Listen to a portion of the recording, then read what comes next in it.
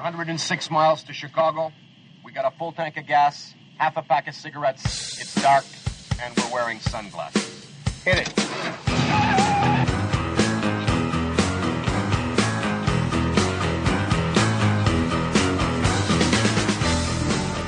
If we lose freedom here, there's no place to escape to. This is the last stand on earth. And this idea that government is beholden to the people, that it has no other source of power except the sovereign people, is still the newest and the most unique idea in all the long history of man's relation to man. Whether we believe in our capacity for self-government or whether we abandon the American Revolution and confess that a little intellectual elite in a far distant capital can plan our lives for us better than we can plan them ourselves. In this present crisis, government is not the solution to our problem. Government is the problem. It is time to reawaken this industrial giant, to get government back within its means, and to lighten our punitive tax burden. And these will be our first priorities, and on these principles there will be no compromise. Now, so there will be no misunderstanding, it's not my intention to do away with government. It is rather to make it work with us, not over us, to stand by our side, not ride on our back.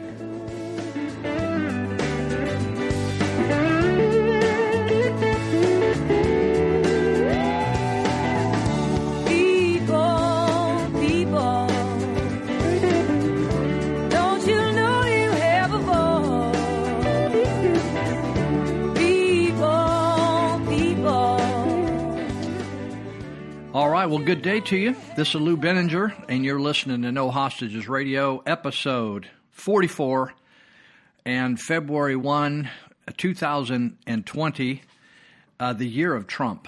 And so we're happy to be here today, happy to be alive. Sitting here in Northern California, the sun's out. It's mild today, feels good. I just got myself a T-shirt and a sweatshirt and just regular attire. And it's feeling better than when it's free. It's either really hot in this house or gets a little chilly in this house. So, I don't want to pay for the expensive Pacific Gas and Electric, which is 60% higher than anywhere else.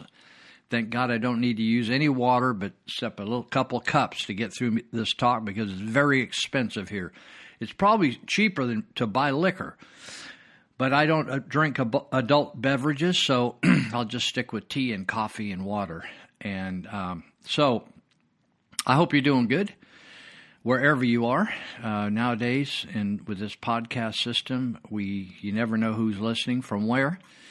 But I know from hearing from a few of you, you're out there in mostly the western part of the country. I think there's a couple listeners down in Florida. But welcome. And however you got here, so maybe you stumbled across our website at nohostagesradio.com, or maybe you found us through your podcast source like Apple or Google or something. However that happened, welcome. And if you came through one of the sources, you can go to our website and easily, if you're sitting at your laptop or at home and you want to just click on something and listen through it, there's all 44 podcasts there in one spot, and as well as nearly 90 articles that I've written each week for the Territorial Dispatch in Marysville, California, Northern California. It's a weekly paper that's on the internet, territorialdispatch.biz. It's also a hard copy that goes out to 4 counties up here of the 58 counties in California. So you can, if you're interested in that, you can grab onto it. I'm not making any money on that, but I'm just telling you that the information's there if you want to read an article. So let's see. Anything else? Oh, you can email me at Lou, L-O-U, at nohostagesradio.com. Lou at nohostagesradio.com, or you can text me at 530-713-1838. So let me start out by saying that an organization that I run called the Trauma Intervention Program, this is for you that live in Yuba, Sutter counties of California. We respond to 911 calls at the request of all the emergency workers, different agencies, fire, law enforcement, medics, hospital. If you're interested and you have some time to give maybe 3 12-hour shifts a month to go out on calls, and you have time to go through our training. It's about 35 hours of training starting on February 27th. That's a Thursday night in orientation. If you'd be interested in getting involved in that, you can join us. It's a nonprofit, and so you donate your time, but we train you, and we start on the 27th. We go over a 2-week period, like Thursday night, Friday night, Saturday, and half-day Sunday. And then we do the next week, we do Tuesday night, Thursday night, Friday night, and all-day Saturday. And then we'll get you trained and get you some other responsibilities done, other tasks done for you to prepare you to go out on calls. But if you'd like to do that, if you're 14 or above, you have to have a clean background. Even though you may be a totally changed, wonderful person today, if you've got anything in your background that law enforcement would be concerned about, that would probably exclude you from the program. So, but otherwise, you could send me, you can shoot me a text at 530-713-1838. Say, hey, I'm interested in TIP. Or you could go to our website at Yuba Sutter TIP. That's SUTTER, YUBASUTTER, YubaSutterTip.org. And you could go to the volunteer site and just fill out a little email deal, and it'll blast you right over to my computer, and then I'll give you a shout out by email saying, hey, call me up. So you can call me at that number as well to get any questions answered. If you call, sometimes you get a voicemail, but I'm not like, I'm not afraid of talking to people, so I do return my calls. And I'll call you at reasonable hours, but I work around the clock, so you might get a call after what you think are work hours. So thank you again for listening, and if you're interested in TIP, give us a shout-out. Again, February 27th, you could wait to the last minute to jump on board. We're fine with that. We're flexible. We got to be flexible to work on emergency response scenes, and so that's kind of how the organization runs. Well, I'm not going to go over a lot of things other people go over because you heard it already. But I wanted to talk some about athletics and celebrities to start off with, and how some people give greater attention or weight to the word about life and how to live life and what's important in life and what's important in the national interests, politics and all that. You give heavier weight to politicians or to celebrities and actors and folks that make a lot of money or something. You think, oh my God, he said that or she said that. And so sometimes, like, actors are just very good at acting. And just because they're very good at memorizing lines and being demonstrative and being able to pretend being a doctor or an athlete or a politician or a person of state, head of state, doesn't mean that they have the brains to do that or the temperament. And so I noticed I like to watch some National Basketball Association games. Occasionally I'll catch it on YouTube because I don't have a television. And the Warriors, which are in my area, the Golden State Warriors, they were been very good for the last few years. They were fun to watch. But I noticed how the coach, Steve Kerr, just really began to flap his jibs about politics and just was a Trump hater. And just was mocking Trump and wanted to shoot his mouth off. Now that he's the team is 7-38 or something like that, he's not talking so much trash. And I don't mind him being a socialist, communist, whatever he is, liberal, whatever. But the interesting thing is, I don't watch television. I don't even have a television hooked up, but I don't watch things to listen. If I want to turn on sports, I want to turn on sports. In fact, I quit listening to KM. I think it's KMBR or KNBR. It's a sports station in San Francisco because they just talk so much crap about politics and stuff. I just want to hear a little sports talk. What's shaking with the 49ers or whatever, and it's like I need to air out my brain. And the last thing I want to hear is somebody trashing somebody I think is really doing a great job, which is Trump. Now, I'm totally for them. If they hate him and they love Obama, great. But I wasn't all talking trash on their radio show about Obama back in the day, calling up, chewing on Obama. They just said, hey, this is a sports talk show, dude. How come you're talking about all that sports talk, all this politics? This is sports talk. Why don't you call the right station? Well, I think they run out of sports stuff to talk about, so they end up just talking about all kinds of other stuff. So I had a friend send me this friend from Australia that now lives here in the Northern California area, and he's trying to get citizenship in the United States. But if you're illegal from Central America or some kind of third world country, you can get right in. But he's a successful guy from Australia, and it's really a pain in the rear. But he sent me this, which I really appreciated. It's about LeBron James. LeBron James never has impressed me, neither did Colin Kaepernick before he went off the rails, lost his mind. But even when they appear before the media, they're such arrogant people. I wouldn't want to know them. I wouldn't want to have coffee with them. And I'm sure they wouldn't want me either. That's what makes life great. There's 7 billion people on the planet, so you can stay in your lane, and you don't have to come across them.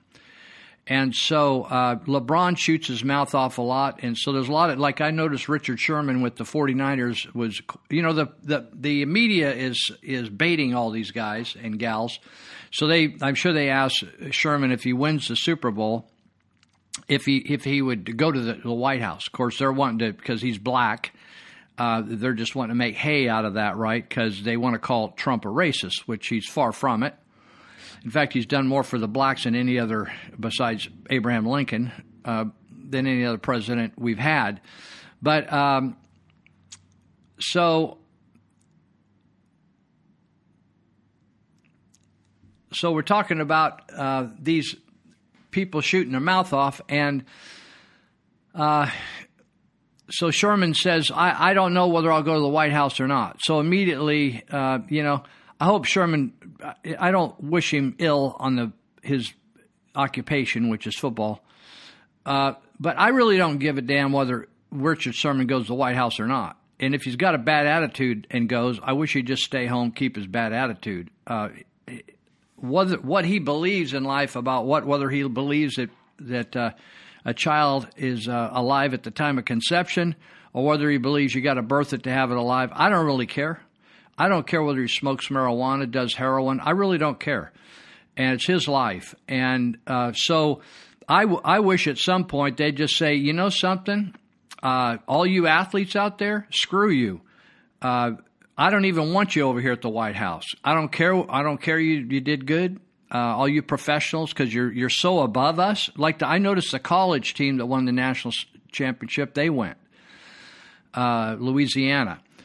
But I just thought, maybe we should have these athletic teams fill out an application. If you want a visa, you go fill out an application. You want to go to get a visa to China.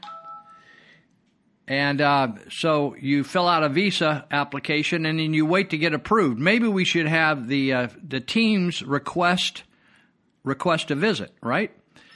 And sorry, I'm just fixing. I thought I had everything on pause, silent, let me alone, don't bug me. But I had one device yet was thriving over here. So maybe we should go, instead of just putting out a welcoming, y'all come, congratulations. If they all want to tell Trump to go to hell and we don't want your congratulations, screw you, flip you the bird. Why don't we just reverse it? And then if any of these athletic teams want to go to the White House, then maybe they should just put in an application and say, would the president consider inviting us? We would like to come if he would invite us. Maybe we ought to start there, and just, instead of all this, it just gives the media all this fodder. So the other day, President Trump, or I guess LeBron James, likes to call President Trump a bum. Well, I have a concept in my mind when somebody says a bum, I have a picture in my mind that comes up. A stereotype picture, right? A ne'er-do-well, a drunk, an addict, or whatever, or a guy that's always mooching off people, da-da-da-da-da, right? I just have this picture that comes up from my years of living in California, a bum. So, but I'm sure LeBron James doesn't, because President Trump isn't broke. He doesn't drink. He doesn't smoke. In fact, he probably lives a lot cleaner life and a more moral life than LeBron James has lived. But be that as it may, as someone once said, I think what LeBron James means by a bum is he doesn't like him. He hates him. So if LeBron James you don't smell right to LeBron, he calls you a bum. So there's a sports writer that wrote a letter to LeBron, and I'm going to read it to you because it's good. And not many writers tell the truth, the whole truth and nothing but the truth, so help them God. And if they don't believe in God, so help them themselves. So he says, Dear Mr. James, no one in my circles discusses French modernist artists. That comforts me. Such a conversation would expose me as an illiterate on French modernism, just as I am an illiterate on cooking and many other things. When I know nothing on a subject, my mouth stays closed. That's at least one difference in us. You are an economics illiterate. You prove it often. The dishonest reporters in quotes, who cover you want to be your buddy. They won't embarrass you by being honest journalists and treating your words as economics illiteracy. When you call Trump a bum, none of them will tell you that statistics rank him as one of the best presidents for black Americans. His tax cuts for his tax cuts and freeing us from absurd regulations, they have resulted in, after only 24 months, the lowest unemployment numbers ever for Hispanic and black Americans and one of the lowest numbers for women. During those 24 months, Trump's policies created about 4 times more manufacturing jobs than were created during your entire Obama administration's 8 years. Remember, during the Trump campaign, when Obama mistakenly said, "What's Trump going to do? Wave a magic wand?" These lost manufacturing jobs aren't coming back. Just maybe manufacturing growth depends on a president who knows what the hell he's doing, as opposed to some smiling idiot that was nothing more than a community organizer. As a professional journalist, I cringe at some of Trump's buffoonery, like repeating sentences and wearing us out with great, fantastic, and other empty adjectives. He is egotistical and bombastic. He was not my original candidate, which just goes to show how wrong I was. But there's no question his policies have helped many more minority Americans than Obama. It's not even close. Today, he's working to free many black and Hispanic prisoners who, in his opinion, have been in prison too long for relatively minor offenses. Are you aware of that effort? You need to look up gross domestic product adjusted for inflation and learn what it means to everyday Americans. Learn what one GDP point means to employment, and see how Trump has kept the numbers climbing. Your buddy Obama, in addition to being our worst foreign affairs president and worst military commander-in-chief, his economic numbers all deserved an F. He is our only 8-year president. I want to say that again. He is the only 8-year president we've ever had who has failed to give us at least 3% or higher year of adjusted GDP growth. Every other president achieved at least 1 year of 4.28% or higher growth. Aided by Vietnam spending, Johnson had an 8.48 year. The best peacetime year was 7.83, belonging to President Reagan. And Obama couldn't even score a 3. Go ahead. Look it up, LeBron. You say you would talk to Obama, but not Trump. Why? Is it because you're a star basketball player and you feel this God-given talent elevates you above speaking to the most powerful person on the face of the earth? How tragic that your ego is so misplaced. Obama had by far the worst debt accumulation record of all presidents in our history. His economic blunders added about $9 trillion to our debt. No other president even came close. That's almost as much indebtedness as all the former presidents combined. This debt will fall to you, your children, and your grandchildren, LeBron. Poor families, suffered most under Obama's tenure while he and his family were on vacation, most of his time in office, on taxpayer funds. His awful job numbers forced a record number of people to take food stamps. Black household income under Obama fell steeply as black unemployment rose. Oh, yes, you can look that up too, LeBron. But the worst part of what Trump inherited is that Obama, like Bush and Clinton before him, thought bribes and sweet talk were the best ways to deal with North Korea, as the North Koreans neared being able to wipe out your present area of employment, Los Angeles, with a nuclear-tipped missile. Trump became the first president to stand up boldly to this rogue nation. Have you noticed North Korea, because of Trump, has stopped launching missiles over Japan? Have you noticed North Korea has released political prisoners? Have you noticed that North Korea has returned the remains of U.S. service members from the war there? Absent sturdy spines, Clinton, Bush, and Obama could not approach these major accomplishments. Obama naively bribed the planet's worst terrorist nation, Iran, with what was supposed to become a $150 billion handout, mostly in cash, and without notifying Congress even. Did Obama not know many of these U.S. tax dollars would help fund Hamas and Hezbollah terrorism? Of course he did. He just wanted to appease the masses. Remember the $800 billion of yours and everyone else's tax dollars in his early stimulus for shovel-ready jobs? Most of those tax dollars went to political cronies.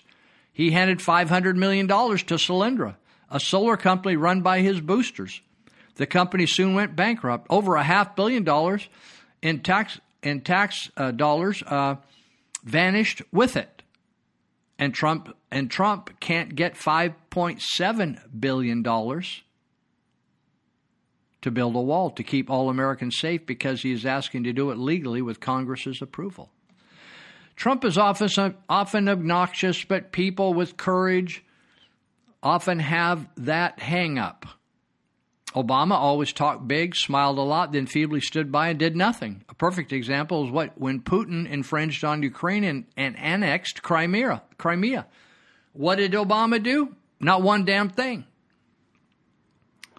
I'm going to take a break right here, and then I'm going to finish this on the way back. So I'm going to play a clip here for you about the March for Life, which is very encouraging, and I will be right back. Don't go away.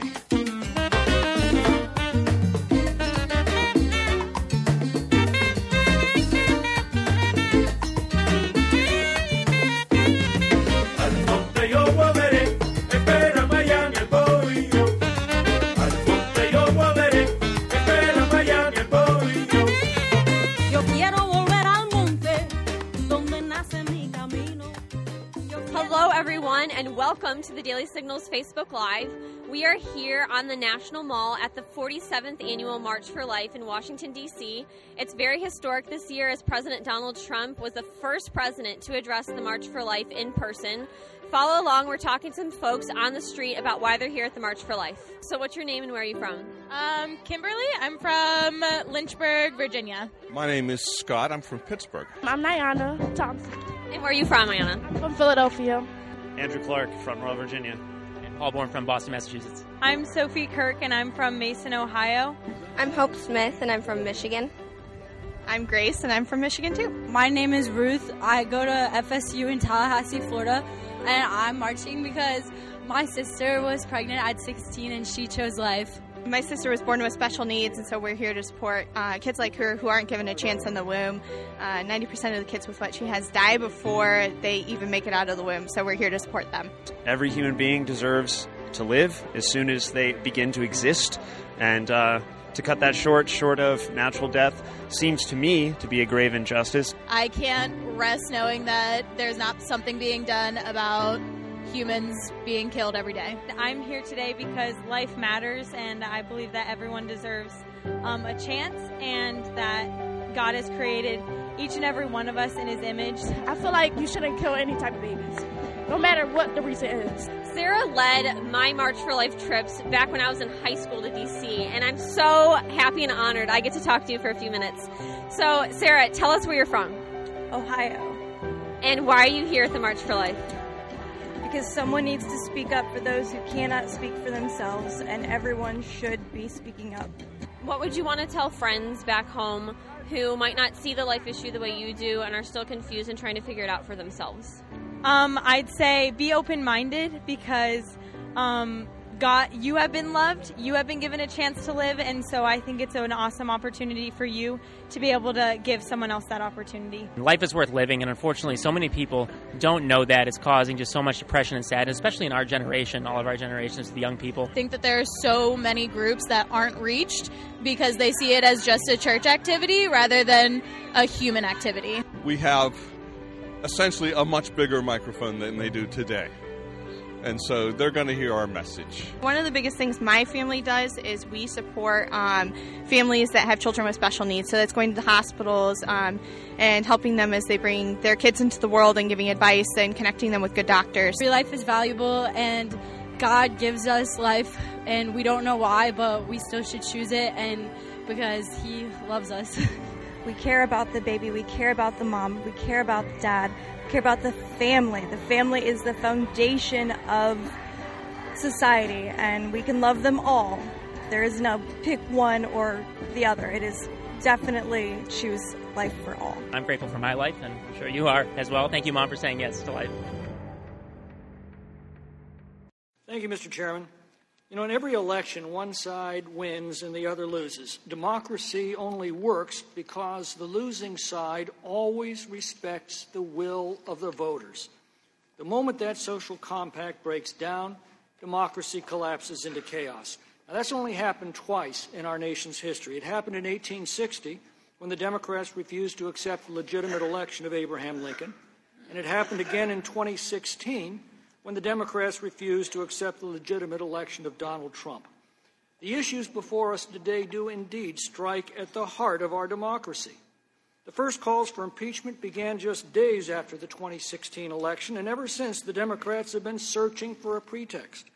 When the Mueller investigation found no evidence to support the monstrous lie that the president acted in collusion with Russia, the Democrats realized they were running out of time, and suddenly the Ukrainian phone call replaced collusion, Stormy Daniels, tax returns, emoluments, and even tweets as the reason to nullify the election, just a year before the next one is to be held. Impeachment is one of the most serious powers with which Congress is entrusted. It requires an overwhelming case of high crime supported by clear evidence that a vast majority of the nation deems compelling. Our Constitution vests the executive authority, including the enforcement of our laws, with the President, and it gives him sole authority to conduct our foreign affairs. Clearly, this includes requesting a foreign government to cooperate in resolving potentially corrupt and illegal interactions between that government's officials and ours. Now, the sum total of the Democrats' case comes down to this. Not one of their hand-picked witnesses provided any first-hand knowledge of the president ordering a quid pro quo, and two witnesses, Sonderland by testimony and Senator Johnson by letter, provided first-hand testimony that the president specifically ordered no quid pro quo.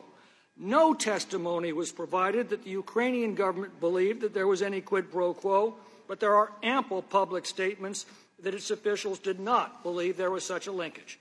In fact, the testimony of their witnesses crumbled under questioning, and we were left with career bureaucrats who admitted that the only evidence they offered was presumption, speculation, and what they'd read in the New York Times.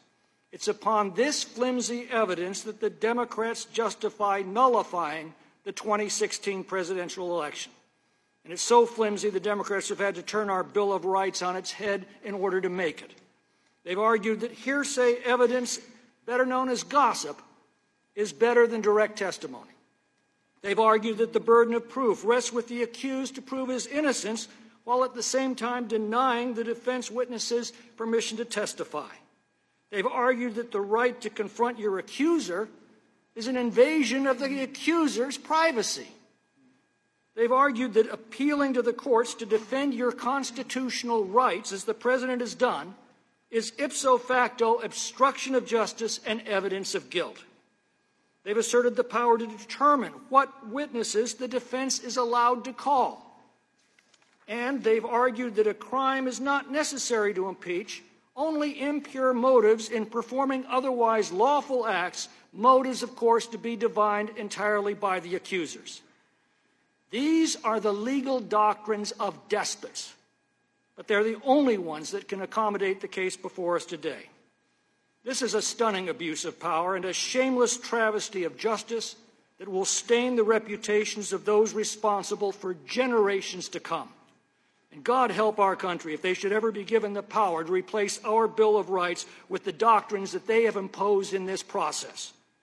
The Democrats are fond of saying no one's above the law, but they have one unspoken caveat: except for themselves. Now, the Speaker's already short-circuited what should be a solemn, painstaking, thorough, and above all, fair process by ordering her foot soldiers on this committee to draw up articles of impeachment without this committee hearing from a single fact witness. Despite the fact that Mr. Schiff doesn't dare to appear before this committee to defend his work, we're supposed to accept his report at face value and obediently follow the Speaker's orders. As the Red Queen declared, sentence first, verdict afterwards. We can only pray the Senate still adheres to the judicial principles of our founders. And if they do, perhaps then we can begin repairing the damage that this travesty has done to our democracy, our institutions, our principles of justice, our Constitution, and our country. Mother, mother, there's too many of you crying. Brother, brother, brother, there's far too many of you dying. You know we've got to find a way to bring some love in here today. All right, let me finish this letter here from a sports journalist to LeBron James about his calling Trump a bum. He says one of Obama's most cowardly moves came when he warned Assad not to cross the red line in Syria. When Obama's warning was ignored, which Assad knew would happen, Obama once again did nothing. Now, please, Mr. James, be honest. If this happened with Trump in charge, do you really think this action would have occurred without some retaliation? Hopefully you're not that naive. It makes me sad that you, as someone with a national voice, would be so ignorant of economics and also presidential decisions. I encourage you to do some reading and think as you watch the national GDP numbers improve and minority employment rise. Read about Right to Try, which frees terminally ill people to sign a lawsuit waiver and take an experimental drug that might not be approved for many years. Democrats fought this sensible plan for years because it would cost them huge donations from pharmaceutical companies. In order to become at least somewhat intelligently informed, Mr. James, why don't you read about a Navy that Obama left to Trump that struggled with almost half its carrier aircraft unsafe even to fly? Read about Trump's giving the VA, the Veterans Administration, the right to fire any employee who neglects or abuses a patient. You might read about Trump's courage in challenging, actually demanding that NATO partners begin to pay their fair share rather than keep mooching off the U.S. to defend them. You might also read the wisdom of two of the world's brightest people, black intellectuals, Dr. Thomas Sowell and Dr. Walter Williams.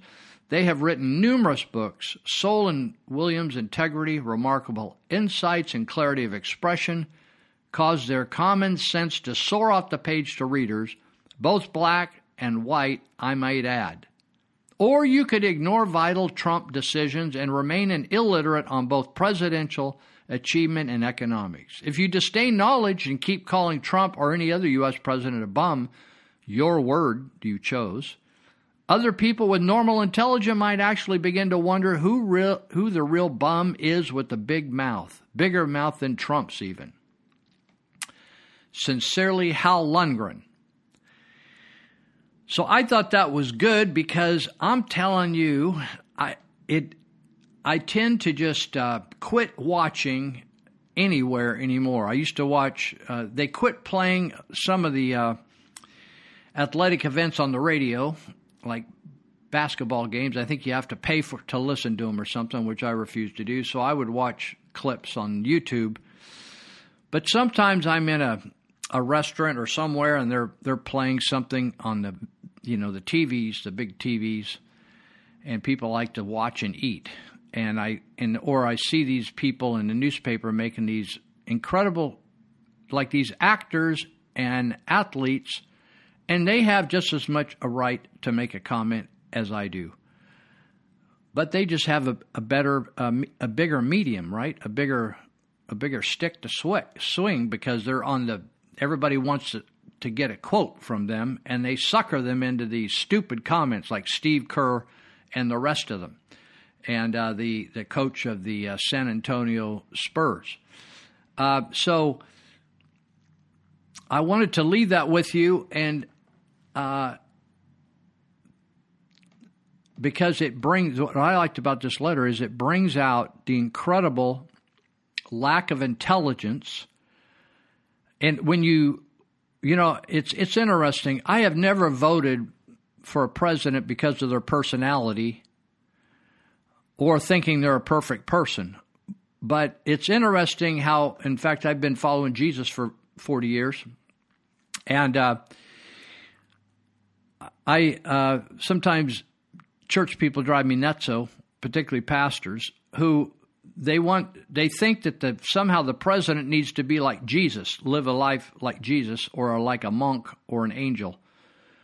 And as opposed to just, so it's been really fascinating for me as I've watched president after president. Probably I've started watching presidents during Dwight Eisenhower's presidency, and governors. And so they're definitely imperfect people, but at the end of the term or at the end of each year, what did they actually do besides talk? And I always wondered as a businessman, and where I couldn't just talk, I had to produce something at the end of the day to show somebody or help somebody or do something for somebody, and just my promises didn't mean anything. And so much of politics is just people promising and then taking credit for things that would have happened anyway. And so with Trump, he has been the most Christian or godly president we've ever had. Now, that may singe your feathers a bit, folks, but honestly, that you need to get singed big time. You need to get singed. So Trump has done more. He's for religious liberty, freedom, constitutional freedom, in strengthening our Bill of Rights, and standing up for people, just standing up for everybody, right? The rights of everybody, from a prisoner that gets sentenced who maybe got too stiff of a sentence or maybe was actually not guilty, to religious organizations that Obama was going to force to perform abortions in their insurance policies. Just crazy stuff. To forcing schools to have bathrooms where young girls could go in, but they could be nervous about a guy walking in right behind them. It's just totally nutso, right? He may be the president of common sense and spirituality, even though he may not go to church or talk the same religious talk that we do, that Christian people do. But he actually does the type of things that God does. I got a kick out of this, that I can't even listen to this impeachment hearing thing. It actually drives me nuts. I want to reach through there and strangle those people, right? It brings out the worst in me. I think I have a political demon. I've got a religious and political demon on board over here, and it just wants to strangle people every once in a while that I think is insincere, disingenuous, liars, bullies, criminals, all of the above mixed together in a big batch of funk. So I got a kick out of this whole thing where on YouTube you can watch the Vice President of the United States, Mr. Biden, while serving with Obama, brag about withholding billions of dollars from the Ukraine because they wouldn't do what he wanted to do regarding a prosecuting attorney, right? It's just out there for God and everybody to watch. But they're insinuating Trump did that when he didn't do anything. Now, let me just give you a sense of history, which most people just are simply illiterate. Just like LeBron James, if you're going to pick a great team, I wouldn't want to have him on my team because he's an idiot. There's a worse word for it. It's a body part, but I don't want to call him that. He's an idiot. Is he a good basketball player? He may just be a great dad and a great husband. I hope he is. I hope he does well. I hope he stays healthy and plays many years and makes lots of money and makes people happy. But he's an idiot. And so let me just educate you here. During the Obama administration, you remember that? It was 8 years. And so these are times when the Obama administration strategically stopped foreign aid. Okay? You want to write these down? You that are getting suckered by all this talk about Ukraine phone call. By the way, presidents have a right to do this. I'm not saying Obama did anything wrong. I'm just saying this is what Obama did. But nobody complained about it. Pelosi, Nadler, Shifty Schiff, right? So Egypt, they got $260 million withheld from Egypt. Boom, it was withheld. Ukraine, $1 billion threatened to be withheld. That's what you can watch on YouTube. Just look up Biden withhold aid to Ukraine, and you'll see a cool YouTube clip where he uses the term "son of a bitch." Right as he was bragging. He was like had his chest puffed out. He needed to be jack-slapped. The next group that got aid withheld, Pakistan, got $800 million withheld by the Obama administration. Colombia had $450 million. Their aid had a condition placed on it. Philippines, $440 million was not renewed. They didn't even get withheld. They just got forget it. It's over. Honduras, $30 million got withheld until they behaved themselves. Mexico, $26 million. I'm not saying Obama did a thing wrong. He maybe had very good reasons why he did what he did. I'm just saying that presidents have a right. It's just like presidents are like the head of the family. I'm the head of this family over here in this house. I'll not pay or pay depending on how things go. Right? If somebody does a job for me and they don't do it right, I'll say, I'll pay you when you get that done over there. But if you don't do that, I'm not going to pay you the same because you didn't do what you said you're going to do. You got it? You got the idea? All right.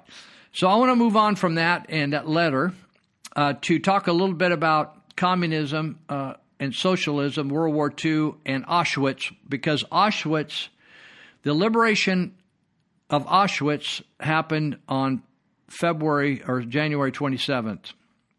A couple days ago, 75 years ago. It's the 75th anniversary.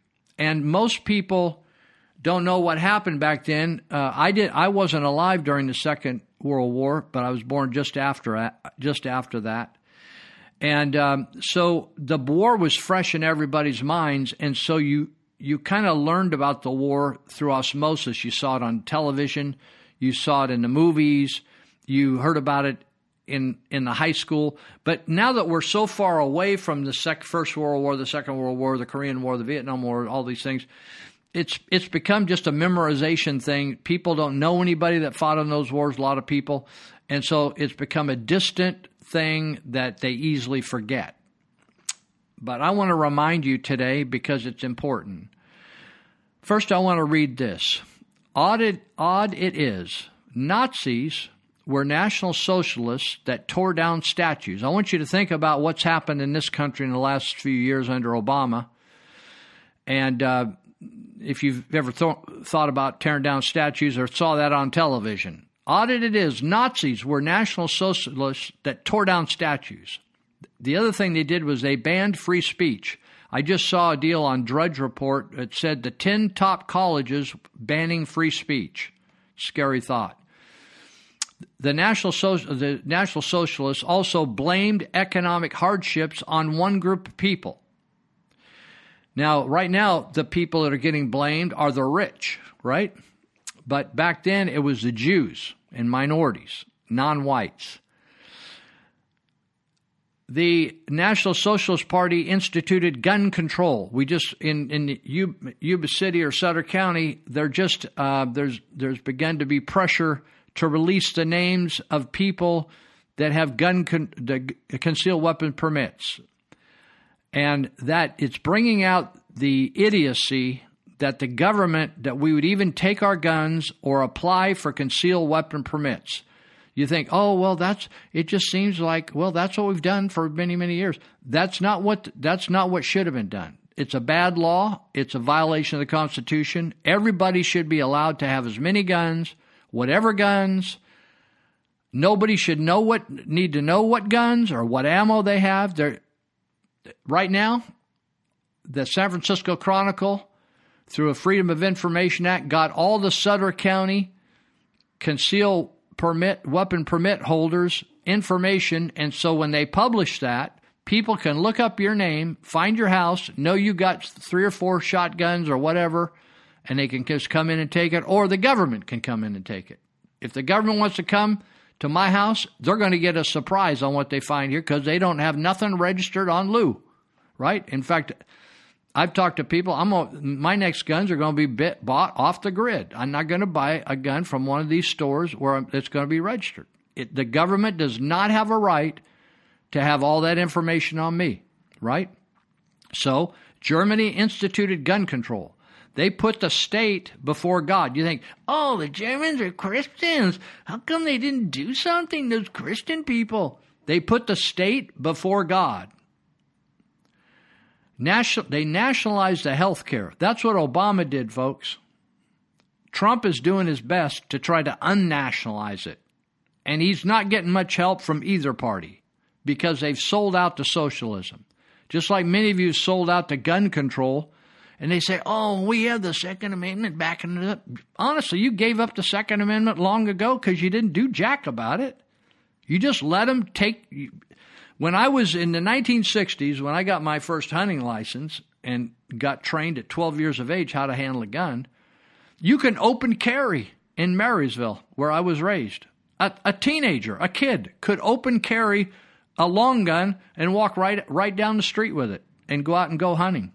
Nobody would even look twice. Not only were the cops not going to arrest you, but even people driving down the street would say, oh, my God, that guy's got a gun. And call 911 on their cell phone, right? Nobody even it's just like the frog in the water. Just slowly gets its butt cooked. National health care. They place strict government regulation on industry. I want you to think of any industry. What industry recently in California has had really strict regulations? The gig industry. People that have a little cottage industry.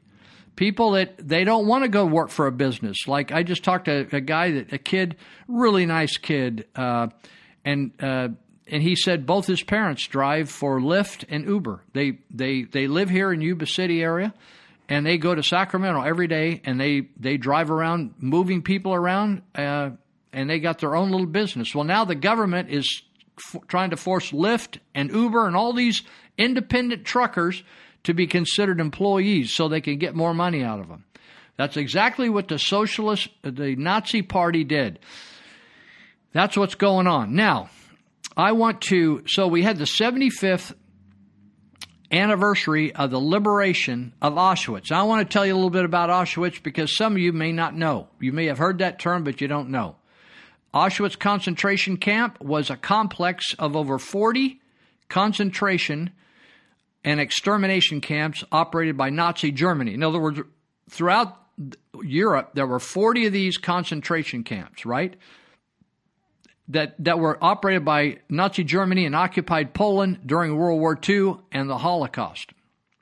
It consisted of Auschwitz I, the main camp, and Auschwitz II, or that would call you often hear the term Birkenau. And it was a concentration and extermination camp built with several gas chambers. And then there was Auschwitz III, or Manowitz, a labor camp created to staff a factory for the chemical conglomerate IG Farben, and dozens of subcamps. The camps became a major site of the Nazis' final solution to the Jewish question. So if you're new to this, the Jewish question, that was a euphemism on the final solution to eliminate the Jews from the face of the earth. After Germany invaded Poland, which was the start of the war, that was the first country they took over, Poland, in September 1939. That led to the declaration of World War II. So Auschwitz I was converted or made out of an army barracks into a prisoner of war camp for the first prisoners, they took Polish political prisoners there. The first inmates, German criminals, brought to the camp in May 1940 as functionaries or people to put the camp together. They used labor, established the camp's reputation for sadism or torture. Prisoners were beaten, tortured, and executed for the most trivial reasons. The first gassings, remember gassings, gas chambers? They gassed Soviet and Polish prisoners, and they took place in what they call Block 11 of Auschwitz I around August of 1941.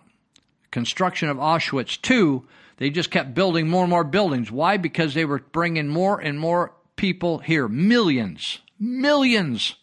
You get it? Millions of people were exterminated. Construction of Auschwitz II began the following month from 1942 until late 1944. Freight trains delivered Jews from all over German-occupied Europe to its gas chambers. Of the 1.3 million, some of them I read, there was hundreds of just teenage girls. They just brought them in by the truckload and killed them, tortured them and killed them, little girls. That make you sick? That just makes me want to go out and kill somebody right now. Of the 1.3 million people sent to Auschwitz, 1.1 million died. The death toll includes 960,000 Jews, 865,000 of whom were gassed right upon arrival. They just brought them there, boom, into the gas chambers. They weren't stripped them, walked them in naked, took all their jewelry, clothes, and they recycled everything. 74,000 were non-Jews that were Polish people. 21,000 from they called it Roma. 15,000 Soviet prisoners of war and up to 15,000 other Europeans. Those not gassed died of starvation, exhaustion, disease, and individual executions or beatings. Others were killed during medical experiments. I'm going to take a break, our second break, and we're going to play a clip for you about Iranians protesting. You thought, when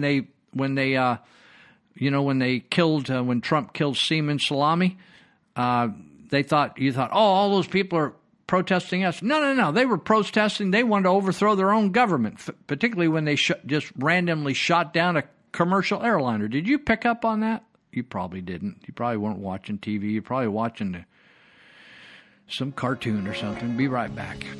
My love is yours, babe. Ooh, right from the start. Yeah. You possess my soul, honey. And I know you are my... It's been a little over a week since President Donald Trump ordered the airstrike that blew Iranian commander Qasem Soleimani into human confetti. 11 days since Iranians collectively dissolved into a state of mourning and inconsolable grief that might have gone unnoticed by the rest of the world had the American media not stepped up to document it. Thank God CNN was there to capture every heart-wrenching moment as Iranian citizens openly wept for their dearly departed oppressor-in-chief. As grief-stricken mourners paid homage to state images of Soleimani posted in town squares, pouring out their anguish in a flood of condemnation against American imperial...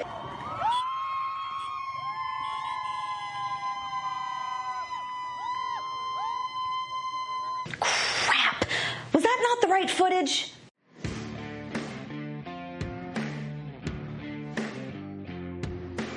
And here I was given to believe that Iranians hated America and were straight up brokenhearted that we had the audacity to send their top extremists to that giant bacon festival in the sky. Isn't that the line we were all fed for the last week and a half? That Iran was in a state of paralyzing grief over American hostility, that Trump was single-handedly responsible for igniting World War III with his reckless takedown of a beloved Iranian leader. Wasn't that the riff?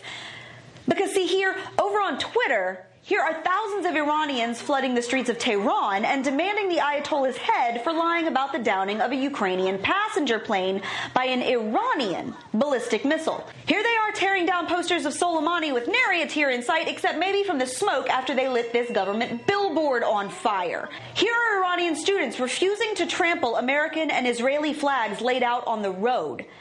And here is the American media covering these protests with the same gusto that they covered all their criticism over the Trump airstrike. This is the media that found enough time to peddle Iranian state propaganda claiming that 30 American soldiers had been killed in Iran's missile strike on U.S. bases. The same media that ran photos of Soleimani's funeral claiming to show thousands of attendees who it later turned out were forced by the government to attend. The same media that described Soleimani as a war hero, a revered figure, and an inspirational military leader. The loss of Qasem Soleimani is a heavy blow to Iran.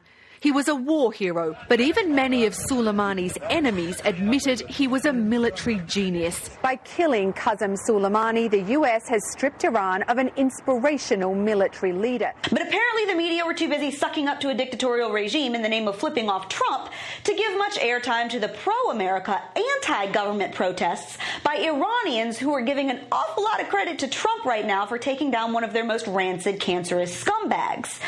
On Sunday, ABC spent twice as much time discussing the royal family's drama and hyping the Oscars than they did covering these Iranian protests. And with the few seconds that they did give this story, here's what they said. On a dime, it seems, the Iranian national rage at the U.S. for killing General Qasem Soleimani has been overwhelmed by anger at their own government for mistakenly shooting down that Ukrainian airliner. Overnight, thousands of Iranians protesting in the streets, not against America, but now against their own government.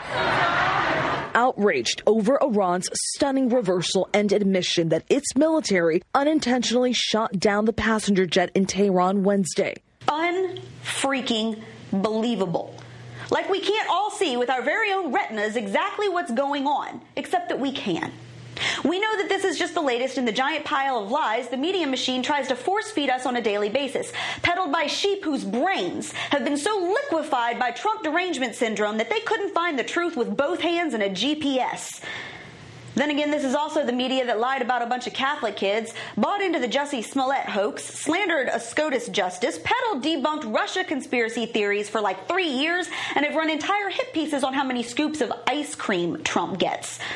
So it's not like we still thought that they had standards. Oh, babe, don't say you're doing fine. Don't hide yourself away. There's something on your mind. You're drinking in the day, crumbling from the way. Sometimes it's good to cry, cry, cry, cry.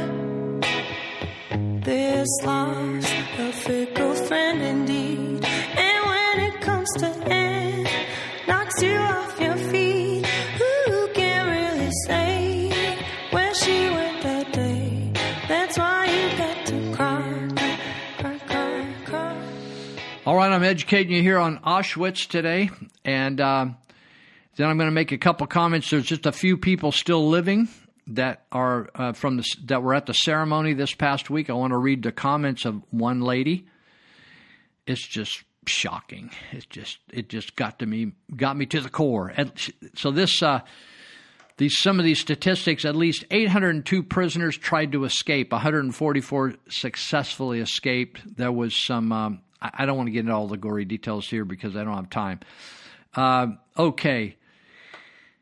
The Soviet Army approached Auschwitz on January 1945. Toward the end of the war, the SS sent most of the camp's population west on a death march to camps. As the Soviet Army began to approach, the Germans got the people and marched them to other camps, trying to keep the whole war together, but the thing was falling down around their shoulders. Here's some people of note that were in Auschwitz. Viktor Frankl. If you haven't read his book, written right after the war, you should read it. Viktor Frankl, F-R-A-N-K-L. Viktor Frankl. He was one of the top psychiatrists in Germany. He was the psychiatrist to the psychiatrists. And Viktor Frankl wrote a book called Man's Search for Meaning. See, when you think you're out there in Sacramento or Illinois or Missouri or Nevada, and you think, I just can't take another thing,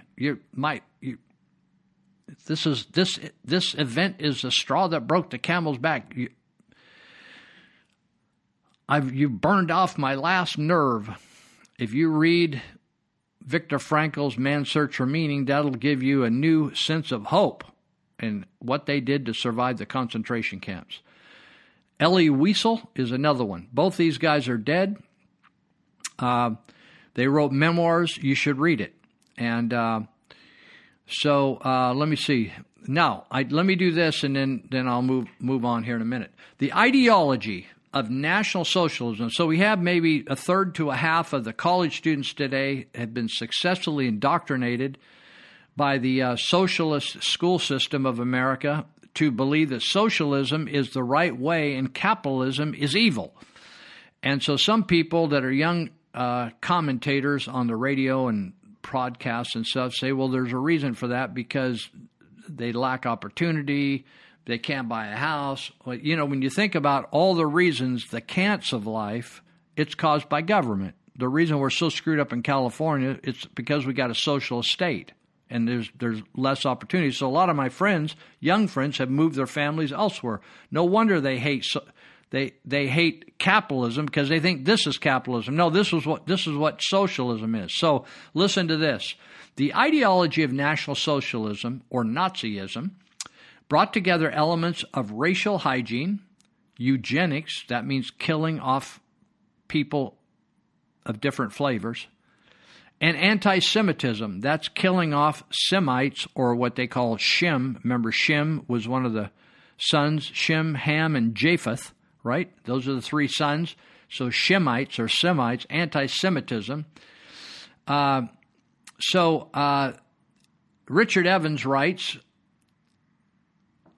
and he combines these groups: eugenics, anti-Semitism, racial hygiene. In other words, are you pure white? Combine them with pan-Germanism and territorial expansionism. That caused the whole thing of Hitler going to take over the world. Let's see. I'm going to skip all that because I want to go on to some other things. I just highlighted some things that got my attention. So anyway, each year that they have an anniversary they have a get-together ceremony of Holocaust survivors. So this lady, Sheva Dagan, 94 years of age, she was speaking standing next to the preserved railway tracks that she rode in on many, many years ago that brought cattle cars of victims to Auschwitz. Mrs. Dagan, D-A-G-A-N. She described having her head shaved and arm tattooed upon arrival and how she was forced to sort the belongings of those sent to the death camps. In other words, they were dead, and they were sorting their leftovers. She says, she asked the group there that was at this ceremony 3 days ago, where was everybody? Where was the world? Who could see that, hear that, and yet did nothing to save all those thousands. Then there's a little in brackets here, the very first transport of Jews to Auschwitz. Can you imagine this? I want you to just think of your local high school. Go drive by a local high school this week. Marysville, Yuba City, River Valley, Wheatland, Sutter, Lyndhurst. Just drive by and just park and stare at the girls. Just just gaze over all those young girls with huge potential, excited, full of life. And so a lot of these high schools have 1,000 kids or 1,200 kids or so. They don't have really big high schools here anymore. But just imagine 1,000 of those teenage girls being gassed. The first transport of Jews to Auschwitz was 997 teenage girls, and very few survived, it said. Is that tragic? That's just a gut punch from me. Because I know a lot of youngsters that are just so cool, and they're full of it, trying to learn about life and how to figure out how to do things, and they don't know a lot, but they want to know a lot. They're leaning forward, and you just take them and go gas them. Just pisses me off. More than 1 million people were killed in the gas chambers at Auschwitz, the vast majority of whom were Jewish. In total, the Nazi campaign to eradicate Jews, can you imagine this? This was an acknowledged campaign to kill off a group of people of a certain persuasion. Do you care about that? Well, today, with abortion and Planned Parenthood, the founder of Planned Parenthood devoted herself to kill off black people. I want you to just think about that, Margaret Sanger. And black people, not just black people, but she called them weeds. Less evolved people, lower evolved people. I don't believe this. I'm just telling you what the facts are, folks. If you have a problem with understanding this, you need to, like LeBron James, you need to go get educated. Mexicans, Puerto Ricans, Cubans, anybody that was in the United States that wasn't white like her, Margaret Sanger, was a weed. And they just knew how to screw and get pregnant and populate a lot faster than the whites. She thought that was a bad idea, right? So the campaign to eradicate Jews from Europe claimed more than 6 million Jewish lives, while others such as Poles, Romans, Sinti were also put to death in concentration camps. Just unbelievable. Unbelievable. Let me see if she has any other. I just love to hear these people's perspective. I thought she asked, and she's concerned about the lack of concern of those in our country today. About the if you don't know what your history is, your chances of repeating it are really high. All right, so I'm going to move on. So 75th anniversary. What you could do, if you want to read a great book, you could probably pick it up used online for like $1, $2 plus shipping. Viktor Frankl, Man's Search for Meaning. It's an eye-opener, folks. It's an eye-opener. Elie Wiesel has some good memoirs as well. So I want to go on and talk about a variety of. Let's see. Let me do some thank yous here. We're getting towards half the show, and also want to remind you as I get into talking about Monty Hecker, who has led the charge to recall Governor Newsom. By the way, I don't think it's going to happen. I just don't think it's going to happen. I don't sense a lot of people doing anything but me. And that's a bad sign. When I feel like I'm pushing a candidate more than when I don't hear any scuttlebutt around town. So even though our state is falling to hell in a handbasket and it's being led by a nitwit like a dick, that somebody said on Facebook, they said somebody was talking about the picture of a dick, and they had a picture of Gavin Newsom. And I thought, normally I don't call people by body parts. I teach an anger management class at the jail, and I try to follow the same things I'm teaching. Like I tell them, I said, I'm trying to keep from violating and do something weird and get arrested, and then they won't let me teach the anger management class anymore because I'm not behaving well. So, but we've just got a couple weeks more to sign, and then the party's over.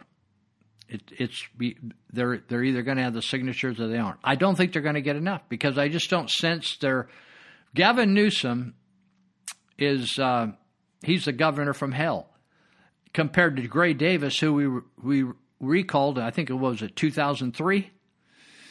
And but if you want to do that, you can go see Monty Hecker if you're in the Yuba Sutter area at Elite Universal Security, and he has got petitions there you can sign if you say, "Oh, I'm not registered to vote." It just sounds like a really complicated thing. He can do it everything there. You can sign up. You can register to vote.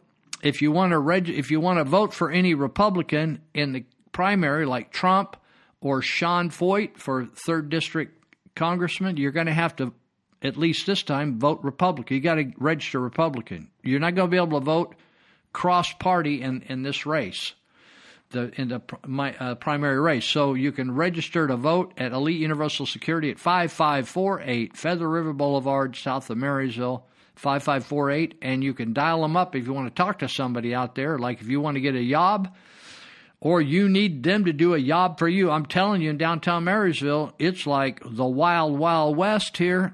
And the police in both cities, counties have been told to stand down. In fact, up along the Yuba River, they're all camping again over the levee from Marysville. It's just like people are just, it's becoming lawless. I'm catching a person a week over here doing something stupid at my place. And so you can, if you need Monty Hecker at Elite Universal Security to help you, he can help you solve problems. The government actually hires him. Isn't that something? The government hires an outside security firm to provide security at the courthouses, and that'd be him. So 749-0280.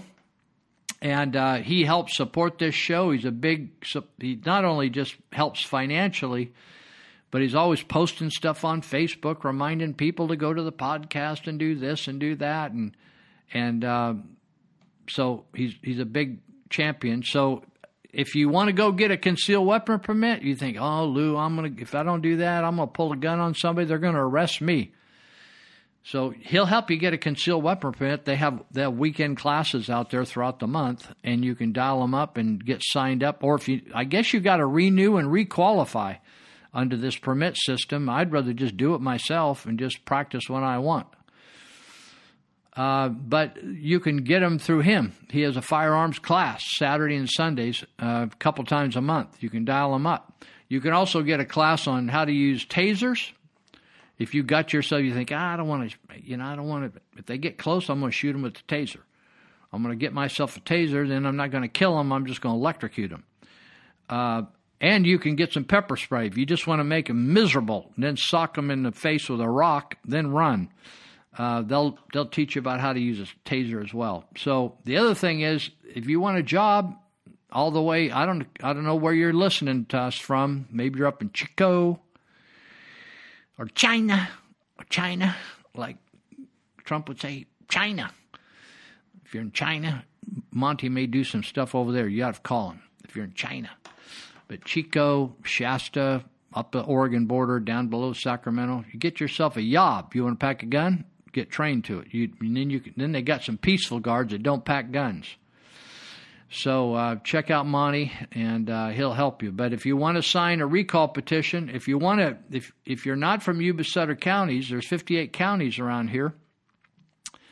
You can go to this website, ranaf.org, RANAF, and you can download a petition. It has 3 signature marks there. You could sign it and a couple of your buddies, and then turn it in and help the cause. I already signed. I've been passing out. So I probably got 100 to 200 signatures or so from the church I attend, and so you can do that. Okay.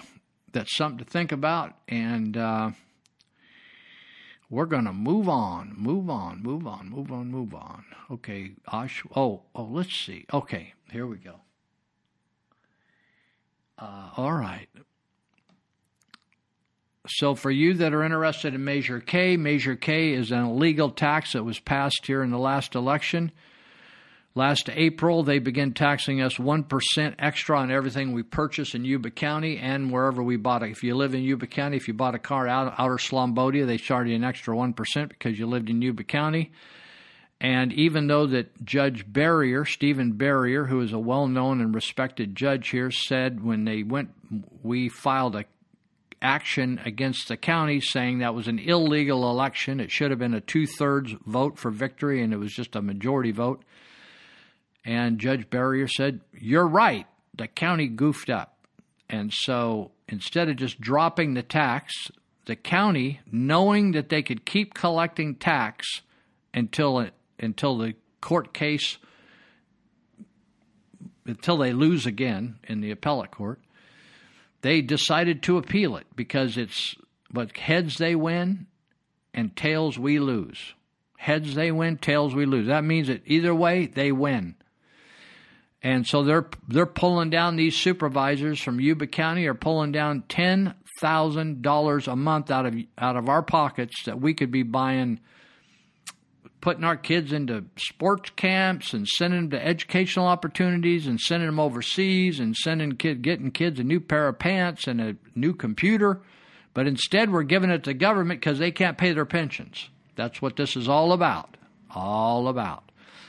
And so the other night at a candidates forum, we had 3 of our supervisors from Yuba County, and they all 3 lied and said that the money that funded the campaign of hundreds of thousands of dollars did not come from the public funds, and which is a complete lie, because they were spending hundreds of thousands of dollars before they even. So you think, well, it didn't really come from public funds. People donated to the campaign, like businesses and unions and stuff, to pass a new tax. And so the problem with that theory is that the campaign committee wasn't formed till months after they started spending our tax dollars. And not only that, but the campaign committee did not collect that much money. It just wasn't that much money. It was small potatoes compared to how much they spent, and started hiring public relations firms and all that kind of stuff. So the supervisors that are running for election, they didn't tell the truth. And 4 out of 5 of them, when they lost the case in court, when the election was contested, not all 5 of them voted to appeal it. And that's where Mike Leahy, who represents downtown Marysville and a little bit of East Linda or West Linda, he voted against it, thinking, hey, I think we did the wrong thing. I thought it was a general tax, but we promoted it as a special tax. I think we did the wrong thing. And so Leahy came clean. And so the others did not. So what we have now, we're pressing $4 million that has been taken from the county. Did you know that government does not produce anything? Like, they don't make furniture, they don't create food, they don't make pharmaceuticals or solve cancer. They just take your money and they spend it on projects they think are cool. That's how that works. And so they're taking this money. Now, the way this works on a sales tax initiative or a revenue measure, when it is defeated, then the tax stops. But all that revenue that's been collected in the meantime does not get returned to the people. It gets kept by government. That's what's really insidious and evil about what they did. They knew this. Either 2 things. They were stupid, they were ignorant, and they went along with this, or they're evil. Okay? Can't be anything else. So we're going to take a break right now. We're halfway through this show today. 1, 2, 3, let's see. I'm going to play you a little longer clip, but it's the best presentation of how we got abortion in America legalized. It's totally all based on lies and deception. Not on there's no truth involved in this. How they got this through the Supreme Court. It's just a total rip-off. When do you think all those people behind those walls in Sutter County and Yuba County are all dirtbags in jail? No. The dirtbags are the ones that pass these laws right here. The Supreme Court. Yeah. They kill more people. You think, oh, that person killed 2 people. These Supreme Court guys killed millions. The decision killed millions. They're still, oh my God, Harry Blackmun, what a wonderful man he was and brilliant man. Yay, his decision killed millions of babies. Think about that. In fact, I saw something on social media the other day. I never thought about this. It said the first person that ever celebrated Jesus was a baby in the womb. I want you to just think about that and see if you can come up with the answer on who that was. All right? Be right back. Upstairs in bed with my ex-boy.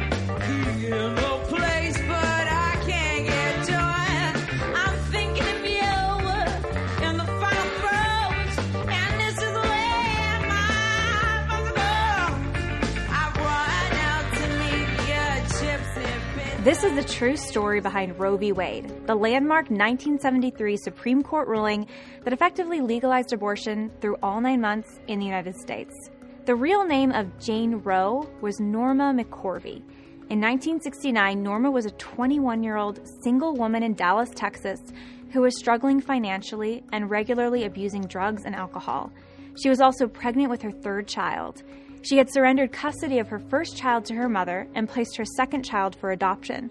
With her 3rd child, she sought an abortion, but abortion was illegal in Texas. At the time, abortion was only legal in a handful of states, like California and New York, and Norma didn't have the means to travel to one of those states. Based on advice from others, Norma even began to lie that she'd become pregnant from a gang rape in hopes that it would make it easier to obtain an abortion. It was one of many lies that Roe v. Wade would be based on. Norma became the target of 2 young and ambitious lawyers, recently out of school, who wanted to change the abortion laws in America. Sarah Weddington and Linda Coffey. They took Norma out to lunch when she was 5 months pregnant, drank beers with her and got her kinda smashed, and convinced her to agree to file suit to challenge the abortion laws in Texas. Dallas County District Attorney Henry Wade would represent the state as defendant. Weddington would later admit to using Norma for her own ambitions to challenge abortion laws. She said that Norma was just a vehicle for presenting larger issues, and that all Jane Roe did was sign a 1-page affidavit. She was pregnant and didn't want to be. That was her total involvement in the case. In fact, Weddington said that if she had to do it over again, she wouldn't even use McCorvey as the plaintiff. Weddington and Coffey kept Norma completely out of the loop when planning their case, and Norma didn't even attend a single trial hearing. If Weddington really wanted to get Norma an abortion, she could have, as she was heavily involved in an abortion referral network in Texas. Weddington had the resources, but she never mentioned this to Norma, because apparently that would mean losing the only plaintiff that she had with the necessary legal standing to challenge the law. How ironic that Weddington championed abortion access for all women by secretly withholding an abortion from her own client. So during the trial proceedings, Norma gave birth to a baby girl and placed her for adoption. That's right, Jane Roe of Roe v. Wade never even had an abortion. Norma became a poster child for the abortion movement while never having an abortion herself. A 3-judge panel in Texas ruled in Weddington and Coffey's favor, but the state immediately appealed and Roe v. Wade made its way up to the Supreme Court. In 1973, the Supreme Court handed down their ruling, along with another abortion case, Doe v. Bolton. The real name of Mary Doe in Doe v. Bolton was Sandra Cano. She was a poor 22-year-old mother of 3 in Georgia. After she became pregnant with her 4th child, Sandra met with a lawyer named Margie Pitts Hames, seeking legal help to get custody of her children in foster care and then to divorce her husband. Despite the fact that Hames filed suit on Sandra's behalf to obtain an abortion, Sandra maintained that she in fact never wanted an abortion at all. She said it was not my signature on any documents agreeing to one. She says that Hames forged her signature on the abortion documents, or that Hames slipped it into the papers she thought she was signing regarding the divorce and sole custody. Like Norma, Sandra also never appeared in court after her initial court hearing. When she found out that Hames was seeking an abortion for her, she fled to Oklahoma to save her baby. The lawsuit filed against Georgia Attorney General Arthur Bolton challenged Georgia's law permitting abortion only in cases of rape, severe fetal deformity, or threat to the mother. A 3-judge panel district court declared portions of the Georgia law unconstitutional, and the case made its way to the Supreme Court to be decided along with Roe v. Wade. Good evening. In a landmark ruling, the Supreme Court today legalized abortions. The decision in Roe v. Wade was a 7-2 ruling by 9 men. Writing the majority decision, Justice Harry Blackmun invented a legal framework based on an arbitrary 3-trimester measurement of pregnancy. This was not based on a medical understanding of pregnancy or of fetal development, but it was simply a tool to justify abortion during different times of pregnancy. According to Roe, during the first trimester, abortion could not be restricted. During the second trimester, restrictions could be made for so-called health reasons, and during the third trimester, abortions could be restricted entirely, so long as the laws contained exceptions for cases when they claimed it was necessary to save the life or health of the mother. But Doe v. Bolton defined health so broadly as to include physical, emotional, psychological, familial health, and the woman's age. Basically, any justification for a third trimester abortion could fall under such a health exception. Today, America is one of only 7 nations worldwide that allows abortion for any reason through all 9 months of pregnancy. The legal foundation for abortion is total nonsense. Justice Harry Blackmun's argument in Roe v. Wade ultimately concluded that a woman's choice to have an abortion was covered under this supposed right to privacy. That's right. In order to make abortion on demand the law of the land, Blackmun effectively ruled that killing a child in the womb is justified because it is private. Furthermore, the right of privacy as defined by Blackmun has a very weak foundation legally. The right of privacy originated in the 1965 case Griswold v. Connecticut, in which the Supreme Court decided that certain state restrictions on contraception were unconstitutional because there is a right of privacy for married couples that protects their ability to obtain contraception. This right to privacy for married couples has a famously vague foundation. Justice William Douglas wrote that penumbras formed by emanations from various parts of the Constitution gave married couples this right to privacy. What is a penumbra? According to the dictionary, the partially shaded outer region of the shadow cast by an opaque object, or the shadow cast by the Earth or the Moon over an area experiencing a partial eclipse, or the less dark outer part of a sunspot surrounding the dark core. So here's how it all breaks down. Within the Constitution, there are penumbras formed by emanations that recognize the right of privacy of married couples to obtain contraception. The Supreme Court case Eisenstadt v. Baird said that the right of privacy for married couples also extends to unmarried individuals. And then Roe v. Wade said that right of privacy of individuals to obtain contraception includes the right to kill a child in the womb. That is the ridiculous legal foundation for abortion in America. And it's exactly what happens when the Supreme Court twists the words of the Constitution to fit an ideology. One of the most sensible parts of the Roe v. Wade opinion is when Justice Blackmun made this startling admission. If prenatal personhood is established, the case for abortion collapses, for the fetus's right to life would then be guaranteed specifically by the 14th Amendment. Keep that in mind. According to Roe v. Wade itself, the entire case for abortion depends on dehumanizing and depersonalizing an entire group of human beings just because they're young and in the womb. Think of all the other human rights injustices that have been based on human beings not being recognized as persons. Abortion is no different.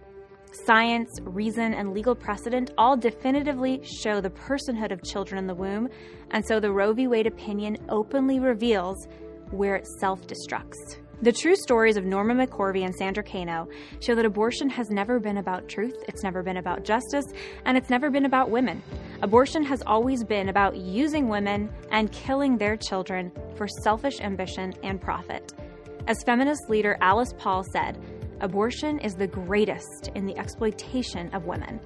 And since 1973, over 60 million children have been killed by legal abortion. The stories of the two women have startling similarities. Both were poor and struggling. Both were lied to and preyed upon by self-interested parties in the abortion movement. Neither of them had an abortion. Both Norma and Sandra would become passionate pro-life activists. And though they have both passed on, it is up to you and to me to take up their mission.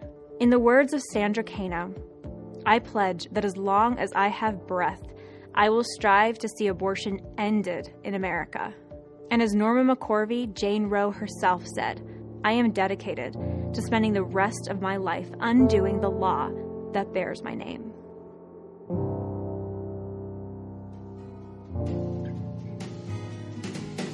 Don't know much about history. Don't know much biology. Don't know much about a science book. Don't know much about the French I took. But I do know that I love you.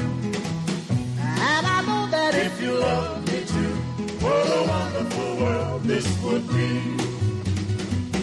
Don't know much. All right, so we're starting our second half here. Before we get started, I wanted to talk about thank Dave Greenitz with Greenitz Construction. He's also helping us, and then we'll get into a talk I want to do about the IRS. And so I had a visitor who wanted to move in over here, but it didn't come through the front door. He just moved into my garage, busted into my car, and anyway, I ended up on the news of this whole thing. It was kind of an odd situation. And so some of my friends texted me and said, hey, how's it going? Everything cool? And just so anyhow, I said, yeah, I said I probably need to beef up this door going into my garage. And so Dave said, oh, when I get over that side of town, I'll swing in and see if we can figure out another plan to strengthen the security around your house a little bit. So anyway, but Greenitz Construction, if you live in the Yuba Sutter area, you're fortunate, because if you're living in a house, you think, I'm probably not going to upgrade to another house. This is a good house. We just need to do a tune-up. If you live in a house for a while, it just wear and tear happens, right? Sinks start to leak. Things just things just look kind of funky, and they just need to be refreshed, right, and new. And maybe the way the last person designed the bathroom, or maybe the bathroom like mine's been since, one of them's been since 1937. We've upgraded it here a number of years ago, put tile in it and painted it and put new lighting in it, new flooring in it. Kind of did an upgrade, and but I'm telling you, if you want like an upgrade with caps and bold letters, that's what you're going to get through Greenitz Construction. And so, if you're going to spend $10,000, $20,000, $30,000, $40,000 on some upgrades like kitchens and baths, and you don't want to experiment with contractors, right? Or just like you're at a bar and just say, oh, my buddy could do that. What's his name? Oh, let's see, John. John who? Oh, well, I just know him by John, dude. Just like John or Jose. Like he's good, man. He's like he knows how to do plumbing and stuff. You don't want that, right? You want somebody that he does like magazine award-winning Better Homes and Gardens type remodels. And so you don't want to experiment, because that may be the last remodel you ever do in your life, unless you have to redo the remodel. So if you want to get a good guy that's honest, and actually when you call him, he answers the phone, or he responds in a minute or two, and he actually shows up on the job and to see you when he says he's going to, right? So I just, when I need stuff done, I just leave a list, and when I get back from overseas, I just come in the house and it's all done and the house is clean. That's a good sign, right? So it's Greenitz Construction, ETZ, Green ETZ, Greenitz, one word, construction. GreenitzConstruction.com, one word. Or you can go to Dave Greenitz Construction Facebook page. And you can, if you're all nervous, you're a millennial and you haven't been taught how to have a conversation. Most of your conversation has just been with cussing your phone or your tablet or whatever you got. That's bad. So if you got to start out and warm up by sending an email or a text or something, you can do that right off his sites. And then his phone number is 530-682-0000. 9602. And the nice thing is, it just doesn't say nice things about his operation. There's nice things said, but there's a lot of cool pictures. And you don't have to go out and visit all these houses. You can just check it out from the photos. Greenitz Construction. So I've done a lot of work over the years. For years I did, my early years of work, I did some business management, bookkeeping, payrolls, simple bookkeeping. I didn't do, this is before computers. Just a lot of, I have great respect for bookkeepers. They just is tedious work. I can't even do it anymore. I have a hard time even doing my own stuff, just personal stuff. And but I'd been audited by the IRS. I had a company that I helped manage, and we got a full-blown audit. And I made it through the whole audit, didn't know anything. I felt good about that. I'm not even a CPA or an enrolled agent. But I always had great respect for the IRS. I thought, hey, these are good American people, and they're honest people. And, yeah, I may not agree with all the laws or that, but I just thought, hey, I need to follow the rules, which I did. Followed all the rules, did the best I could. And then I wasn't nervous when the IRS came or when the State Board of Equalization would come, and when I worked for a car business and they'd want to audit, or when the employment people would come, or the what's the other one? There was another one. Workers' compensation people would come and see if we weren't paying people under the table and getting out of workers' compensation insurance. They'd come. I'd always come through with flying colors because I followed all the rules. So then when I realized under the Obama administration, when people like Lois Lerner, the witch, when these people were using the laws of the country, the nation, and using the power of the IRS to punish conservative people, good Americans, but they just simply looked at life differently than liberals. And they were actually punishing them through the bureaucracy of not allowing them to get a 501c3 or 501c4 nonprofit organization. And they were harassing people and taking the money of people that was donated money. And then they actually lied, whether it was I can't remember the other guy's name. I want to call him Kuskinen, something like that. There was a number of leaders that were just liars. Like they just lost the email. Well, we don't know what happened to it. Well, the hard drive broke. We don't know how it happened. But now they're saying that the inspector generals are saying they did wrong. Every one of them left the employment with probably nice plaques and big retirement pensions. But now it just, some of the founding fathers, not some, but all, they did not like big government for a number of reasons. And this is one of them. Big government simply can't function. It's incompetent. There's no part of it that's competent. It's the nature of it. It doesn't mean they're bad, nasty people. All of them are bad, nasty people. They are not. Some of them are some really cool people. But the nature of it is incompetence. And so the bigger it gets, the screwier it gets. The smaller it gets, the less chance of screw-ups, right? It's kind of like if you have an automobile. You have an automobile, it breaks down once in a while. If you got 20 automobiles, you're going to be fixing a lot of automobiles because the nature of them is they break down. So the Internal Revenue Service, commonly called the IRS, sent almost 24,000 tax returns worth a combined $46 million to unauthorized illegal alien workers who all used the same address in Atlanta, Georgia in 2011. According to the Treasury Inspector General for Tax Administration, commonly called TIGTA. TIGTA. So the Internal Revenue Service had no way to flag 24,000 tax refunds going to the same address. I thought, where have I been all my life? I'd like $46 million of other people's money. Politicians love other people's money and they spend it. It's kind of like a guy came to our church one time and he says, we want to take an offering tonight, and he says, reach into your neighbor's pocket right next to you and spend like you always wanted to, right?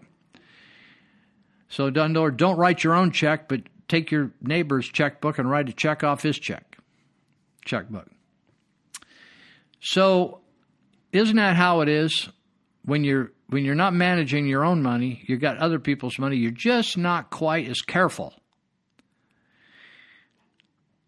Says this was not the only Atlanta address theoretically used by thousands of unauthorized illegal alien workers receiving millions in federal refunds in 2011. It says, according to TIGTA audit report published last year, 4 of the top 10 addresses to which the IRS sent thousands of tax refunds to unauthorized aliens were in Atlanta. These people were working a scam, folks.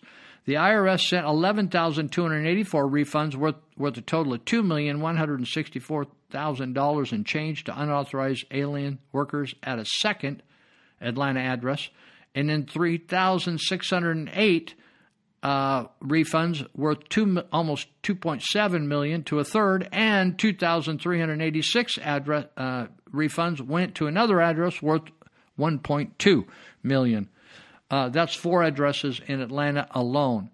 So, other locations of the top 10, these are just the top 10, folks, for singular addresses that were theoretically used simultaneously by thousands of unauthorized illegal aliens, included an address in Oxnard, California, where the IRS sent 2,507, this isn't dollars, this is refund checks. Can you imagine the system cranking out 2,500 checks to your address and not picking up on it? Worth $10 million.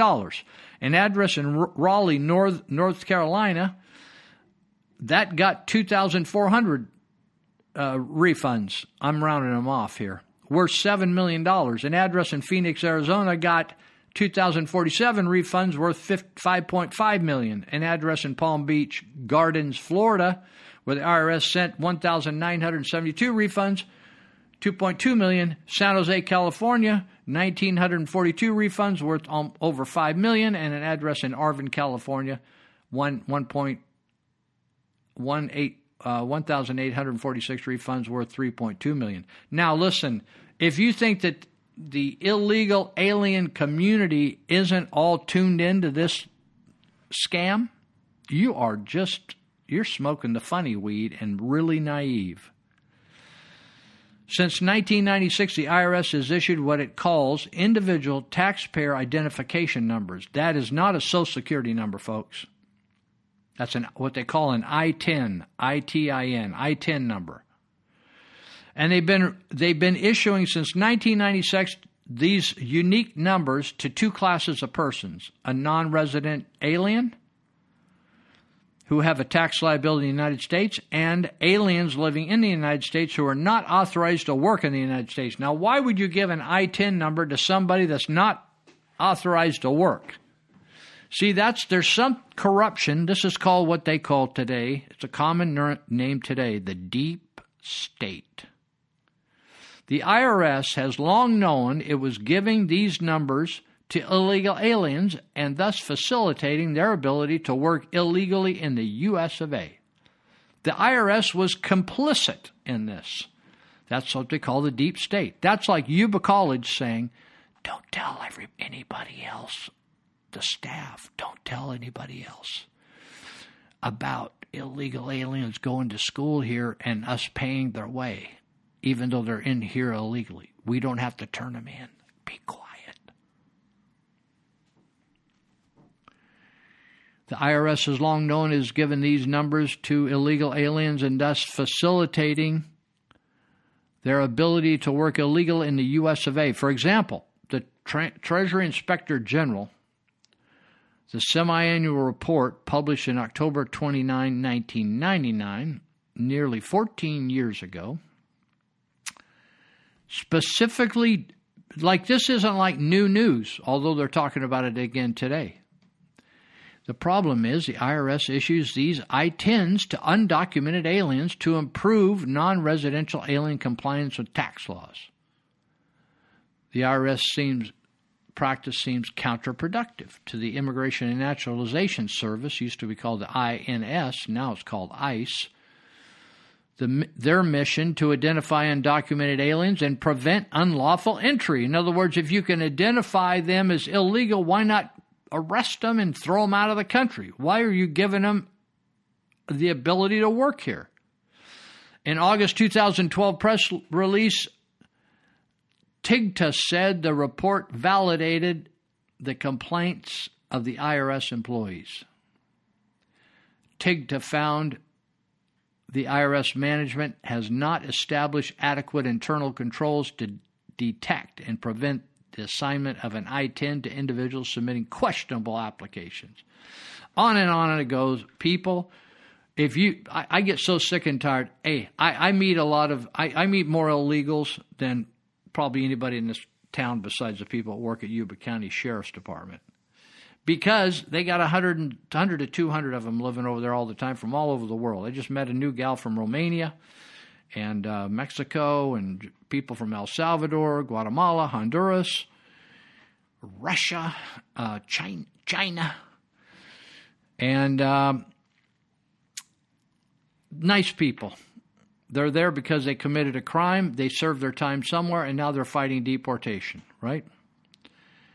And so it's amazing all the scams. So people say, oh, well, these people they're coming here for opportunity, and they're coming here for this and that and the other thing. We got some gnarly guys over there that are all tatted MS-13 guys over at the jail.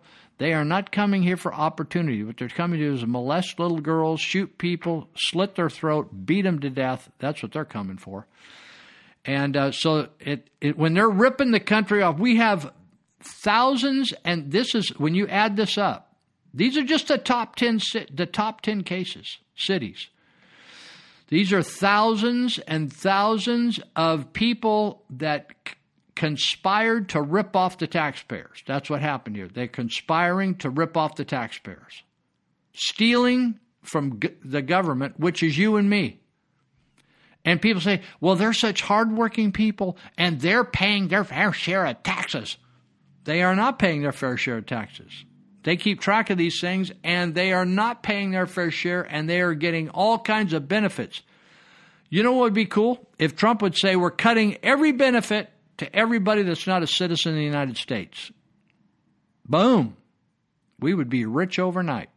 No food stamps, no free education, no welfare, no Section 8 housing, no WIC funding for new children, no free medical. Screw all that. You come here? Okay. Pay your own way, baby. Get them shekels out. Get them pesos out. Get them dongs out. Get them rubles out. Right? Bust out the kip. Get out the kip. Get all the different currencies out. Pay your own way.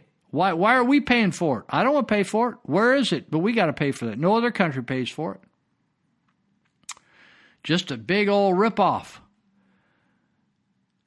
TIGTA said there are 154 addresses around the country that appeared on 1,000 or more I-10 applications made to the IRS. That's a conspiracy, folks. That's a conspiracy to rip off the United States government. That'd be me and you. And that's illegal aliens. It's the same thing when the Russian mafia sets up and they figure out how to rip off Medicare and Medi-Cal. They just start sending in requests for payment. They set up a whole set of paperwork and computers like as if they're doctors, and they have doctors' offices and their fictitious names, and they just start sending in millions and millions of requests for payment for all kinds of stuff, and they get it until they get busted. It's a total scam, people. Now, there are all kinds of people ripping. I'll give you an example, a local example, that someone brought up to me the other day, and I thought, I don't know whether that's true or not. I'm going to look it up. It was an accusation. I thought, I don't know about these people. Some people really like these people. They think, oh, they're fine. They're salt of the earth type people. God bless them and all that stuff. But I looked up an article from 2007 by a guy named John Dickey.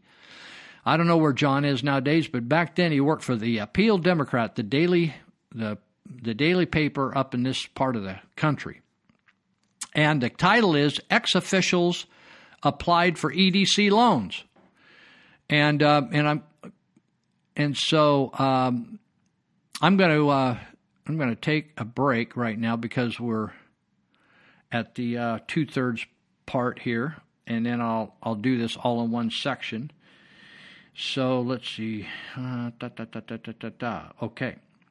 So we'll be right back, and then we will do our 5th of 6 segments. Okay, hang in there.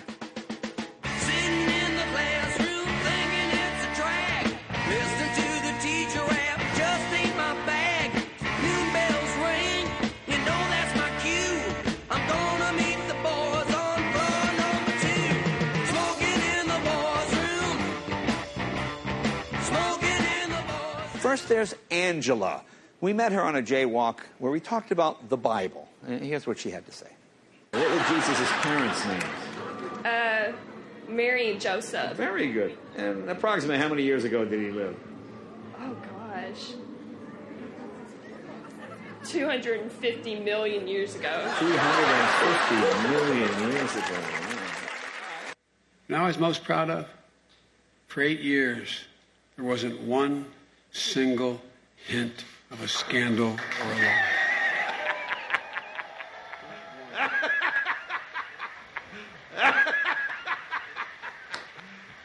You serious? What's one of your favorite things he has done in office? What he's doing for the black community. You know, people, all the black people that I know, and they always love to come to me and say, well, what the hell is he doing actually? And I like to tell them, just pay attention to your surroundings. Before Trump came into office, the biggest problem we have in the black community is the fact of all the Mexicans and illegals come in and they take all the landscaping jobs, the painting jobs, all the big contractors because they can come in and work illegally and, just pay one another under the table much of nothing. And people are like, well, what that has to do with Trump? It has all to do with Trump because of the simple fact, when they're taking the business from us, then us as blacks, that's how we stay in poverty. The whole point of getting us out of poverty is the fact that we can get out and work again, And people can call them racist all they want. But the way I say it, I say to hell with them, point blank, period. You know what I'm saying? Like, dude, he's helping me and my family. We never owned a house before Trump came into office. Now we own a home, own cars. Our family is doing great, So the hell with what people say. And, that's the biggest thing I love with Trump. I love to stick on just the black community and the black side of things. And it's not such a race thing with me.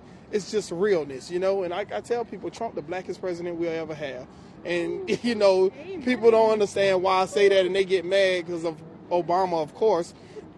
But with me, if you ask me directly, hell, think about blacks. We say what we want when we want. Either you're with us or you're against us. And these are the things that Trump stand on. He's not going to care. No one is going to shut him up. He's not a politician. He's just simply just running this country as a business, and I love every second of it. Tonight, we are young, so let's set the world on fire. We can burn brighter than the sun.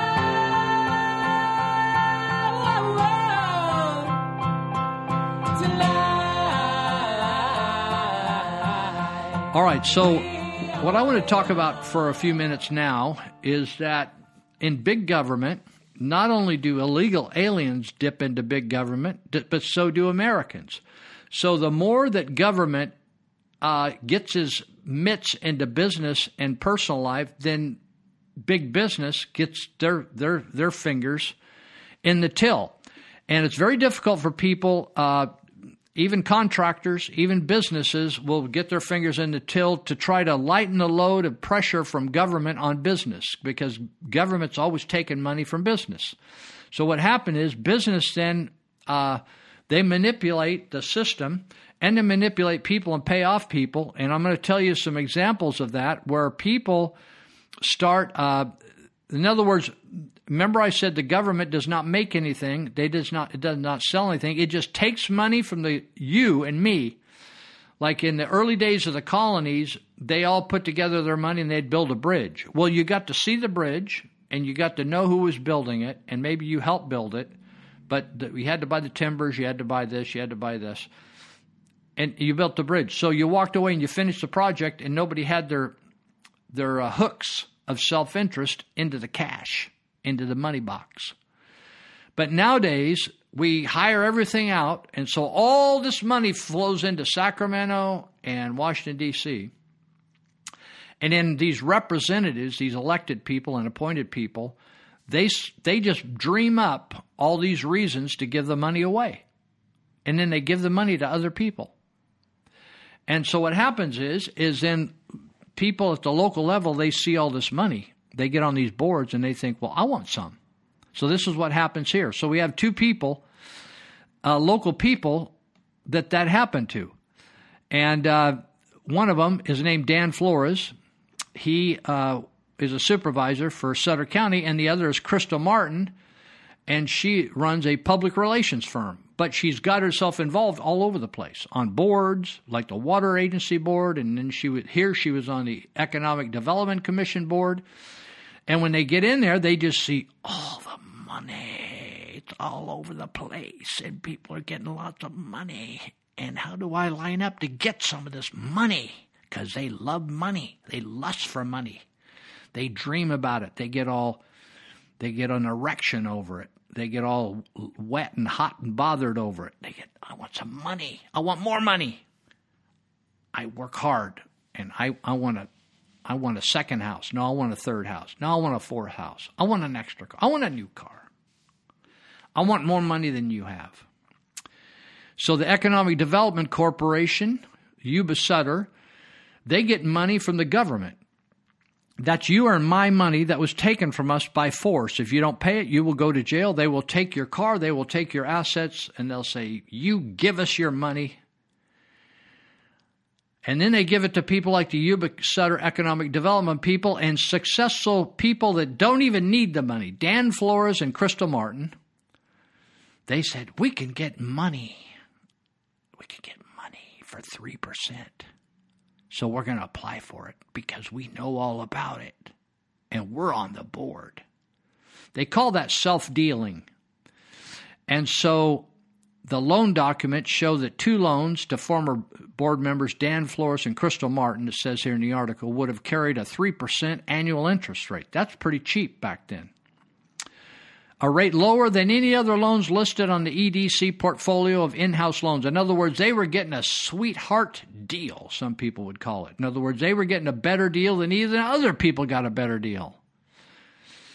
But problems emerged, it says, when the community development block grant loans before the money problems emerged before the money was given. State attorneys started looking into the loans after the appeal Democrat filed a FOIA request. The chief operating officer at that time was a guy named Steve Brammer, however you want to say it. The loans were withdrawn then by Flores and Martin after attorneys found that the Federal Department of Housing and Urban Development had said that's a conflict of interest that requires board members to be off the board for 1 year. Now, I was on the school board for the county under Rick Teagarden, Yuba County Office of Education, and this is so small potatoes. These guys were getting hundreds of thousands of dollars, right?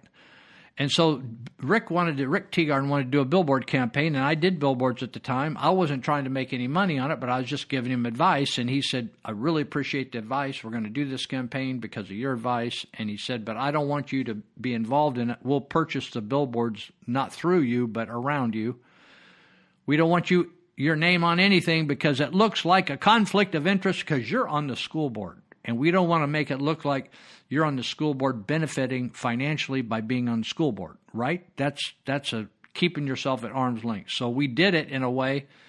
I just gave intellectual advice for no pay, and they purchased the billboards, and they bought the posters, and we did the whole campaign, and there was no conflict. But in this situation, we have people on the board, and that the Economic Development Corporation is in the business of helping businesses thrive so that hopefully this is government's attempt to do something that private sector does for free. But government thinks that they can act. Remember Obama did these shovel-ready jobs that cost $200,000 and $300,000 and $400,000 each? This is the same thing with Economic Development Corporation. So Crystal Martin, who I don't even think she has any employees to speak of, and Dan Flores, they said, we want some money. And Bramer said, I like you, and I'm going to give you some money. And none of these people claimed to know the rules, which was you can't give board members money. In fact, when I file a 501c3 report, like a 990 or a 199 form with the IRS, I have to show on there if any board members got any benefits, like if they got paid, how much did they get paid? And if they got a loan, how much did you give a loan to a board member? That's a no-no. So anyway, after serving at the EDC's loan administration for 10 years, Bramer was promoted by a board vote to become the nonprofit chief officer. And so Martin and Flores quit the board on December 5th and December 15th, respectively, to take a loan. So they say, hey, we can give you a loan, but you can't be on the board. That's illegal. That's illegal, and it's really a conflict of interest, and it's wrong. So they ended up saying, well, then we'll get off the board. So much for public service, right? Oh, I really want to serve here. Yeah, I want to help my community. Oh, yeah, I'm dedicated. Not until they were going to get hundreds of thousands of dollars. So they said, screw the board. Screw public service. If I'm not going to get paid for it, hell with it. And so they got off the board so they could get these cheap loans. And so Bramer went forward, they're going to give him the money. But then, so the two loans, $144,200 was for Martin Smart Marketing. And Dan Flores was going to get $113,500. And then another shoe dropped. And that was that you have to be off the board for 1 year to stop just what they were doing. They were going to try to get a loan. They filed the appropriate paperwork, and everybody liked them. They said, we're going to give you some money. It's interesting, It's not the bank's money. It's the people of the state of California, the U.S. money. So they were going to get some taxpayer money, and they were going to get to use it to profit by, right? But then when they realized that they weren't going to get it because they were board members, they said, well, screw being on the board. I'm out of here. And then they found out they had to be off the board for 1 year. What does that say to you about the people that made those rules? They wanted to keep people from ripping the taxpayers off, right? So this is the same Crystal Martin that was behind Measure K that ripped off the taxpayers of Yuba County. The same Crystal Martin. This is the same Crystal Martin. You'll see her running all these campaigns. Basically, she's a what I call a political whore. It doesn't really make any difference what the issue is. It's just I'm going to make money, and whatever. I don't really care what your approach is in life, your philosophy. I'm in it for the money, just like this thing with the EDC. Oh, I can't be on the board to get this money? Then I'm getting off the board. Screw public service. Oh, well, then I can't get the money now being off the board if I got to wait for a year. Why would they make people wait for a year? Because it's self-dealing. It's taking advantage of the government. But it happens all the time, people.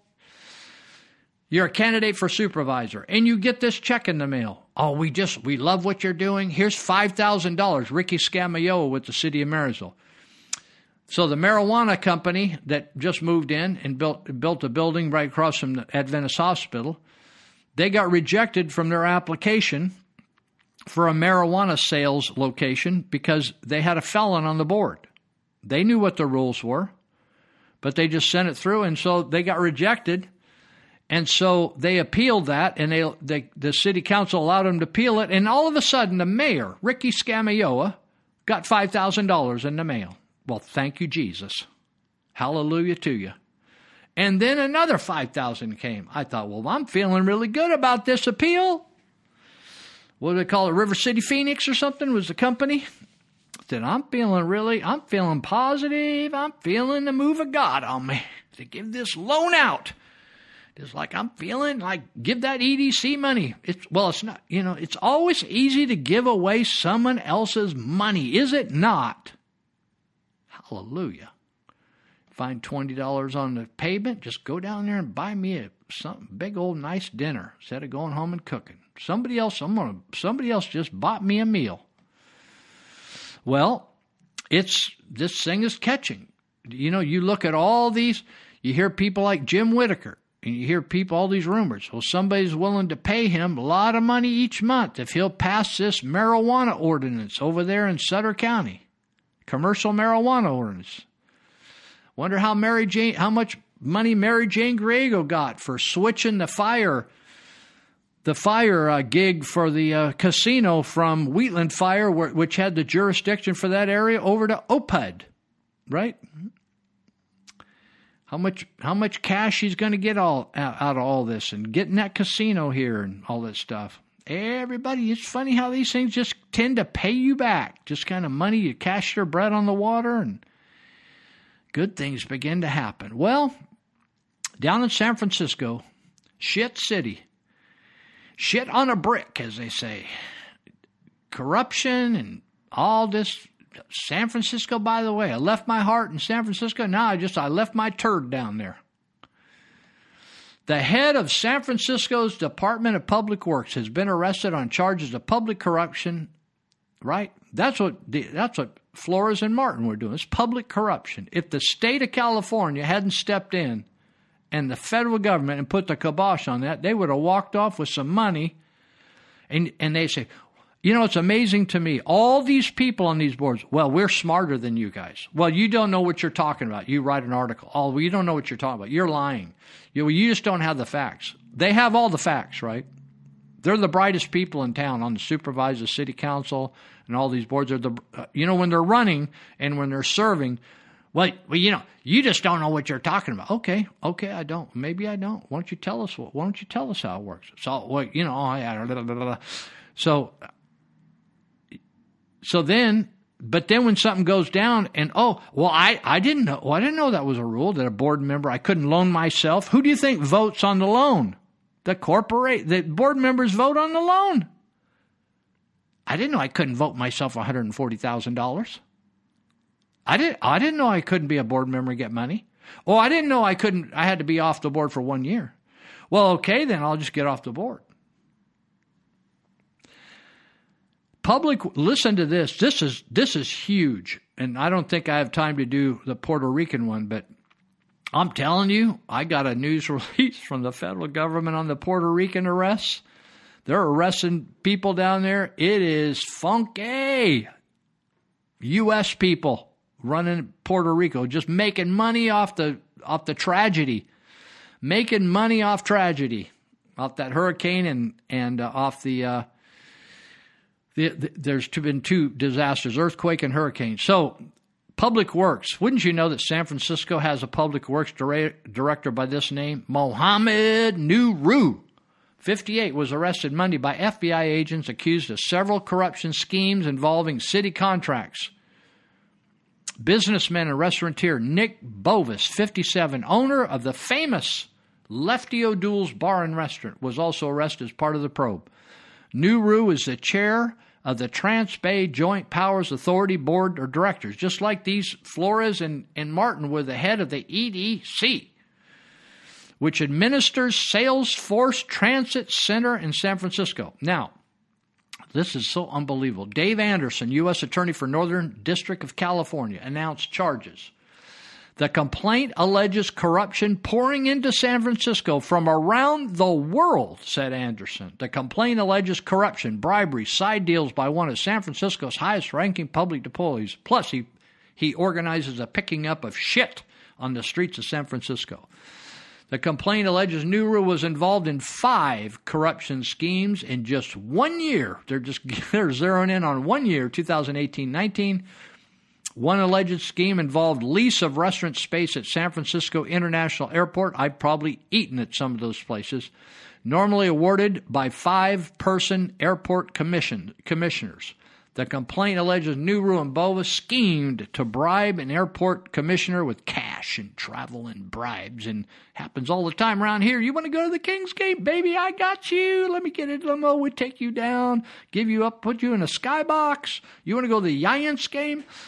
Let's go to the Giants, and we will pay for you. We'll buy you a chili dog and get you some beers and all that stuff. And we got you, dude. And a second scheme involved an unidentified Chinese billionaire developer who allegedly provided Nuru with travel, lodging, high-end liquor, not just liquor, no wine for him, high-end liquor and other gifts in order to manipulate the building permit and inspection processes for the developer. When you get government that's controlling every bit of society, you get bribe, and people will pay everybody off, and people will undermine it. The third scheme involved commercial lease rights at Transbay Transit Center,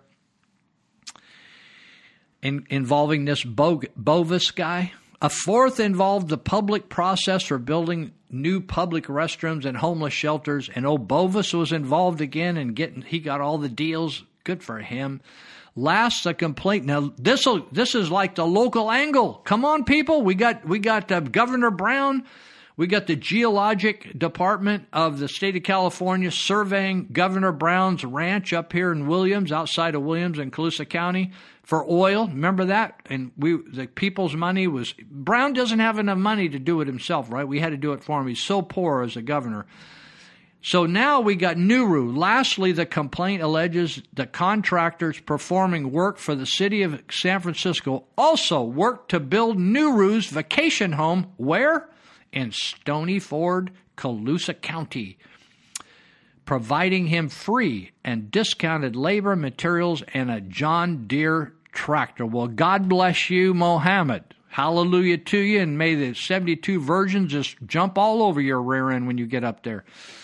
Nuru and Bovis face a maximum of 20 years in prison and maybe a free rolls of toilet paper to clean up all the shit in their life, because they have it on the brain down there in San Francisco. If they're convicted, Nuru also faces an additional 5 years for giving false information to federal investigators. Shame on him, lying to the FBI. Of course, he'll get off, but Major Flynn, who didn't lie, and they lied saying he lied, they probably won't get off, General Flynn.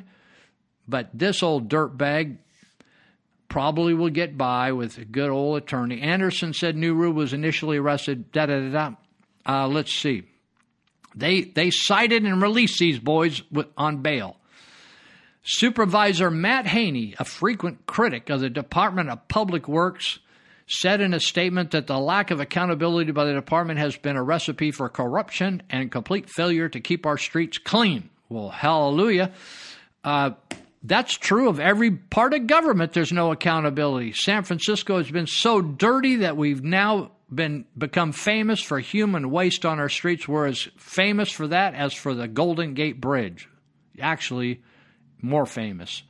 It's sad, he said, unhealthy, clearly unacceptable, and the people elected to run our city should be embarrassed that it's been allowed to continue this long. Let me tell you something, people. Don't you ever think that public officials are embarrassed. These people are so full of crap and full of themselves that they look at Marysville and see it as bright and successful and just like bustling and like beautiful and just full of love and understanding. We'll be right back for our final segment in just a moment. If you ever change your mind about leaving me behind, well, bring it to me. Bring your sweet love and bring it on home to me. Yeah. You know I laugh. The nation and the world was shocked Sunday afternoon by the news that NBA legend Kobe Bryant, his 13-year-old daughter, and 7 others had died suddenly in a helicopter crash in Calabasas, California. And before details came out describing how their group was on the way to watch a game, before the world had learned that Gianna had hopes of playing in the WNBA, Heck, before first responders had even processed the scene, the scum around the collective social toilet bowl had already begun using this tragedy to call people racists and bash Trump, because somehow our low just keeps finding ways to go lower.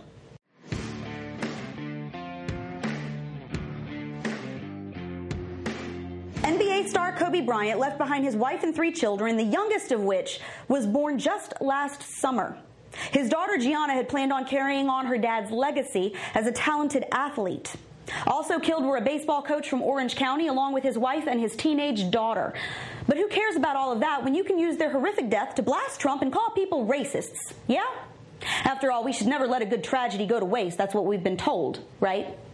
A Washington Post reporter actually took the time to criticize Trump for initially tweeting that only 4 people had died in the helicopter crash when the LA Times was reporting there were 5. A Vox writer accused Trump of plagiarizing former President Obama's tweet, sending condolences over Bryant's death. NAACP leader Bishop Talbert Swan, who fancies himself a pastor and a Christian by some wild stretch, said that Kobe's death was only exacerbated by the fact that Trump is still in office. Others mocked an MSNBC anchor for accidentally combining the words Knicks and Lakers in what was obviously a verbal stumble, saying that she had dropped the N-word on live TV. It seems like he was just the kind of athlete, the kind of star that was perfectly cast on the Los Angeles Lakers. Now look, I've got no love for MSNBC. As far as I'm concerned, they're the news equivalent of a steaming dog turd, but seriously, this was a simple and clear mistake, and if you think otherwise, you are being willfully obtuse. But see, this is where we're at now. A man, his teenage daughter, and 7 other people died in a horrible accident. Family members will be left to bury what's left of their loved ones. A mom lost her husband and child. 3 siblings lost their sister. Parents lost their kids. Even if you're not a Kobe fan, thanks to some of his past history, 8 other people died. A baseball coach, his wife, and his young daughter are now gone. And pundits and journalists and Twitter checkmarks are using this awful tragedy to accuse people of being racist and call Donald Trump a liar. You want to know what average Americans who go to work every day and pay their bills and just live their life, you want to know what they are sick and tired of? This crap right here. Where nothing is sacred, nothing's a come-together moment, nothing is respected, not even death. We can't come together and just be sad about something.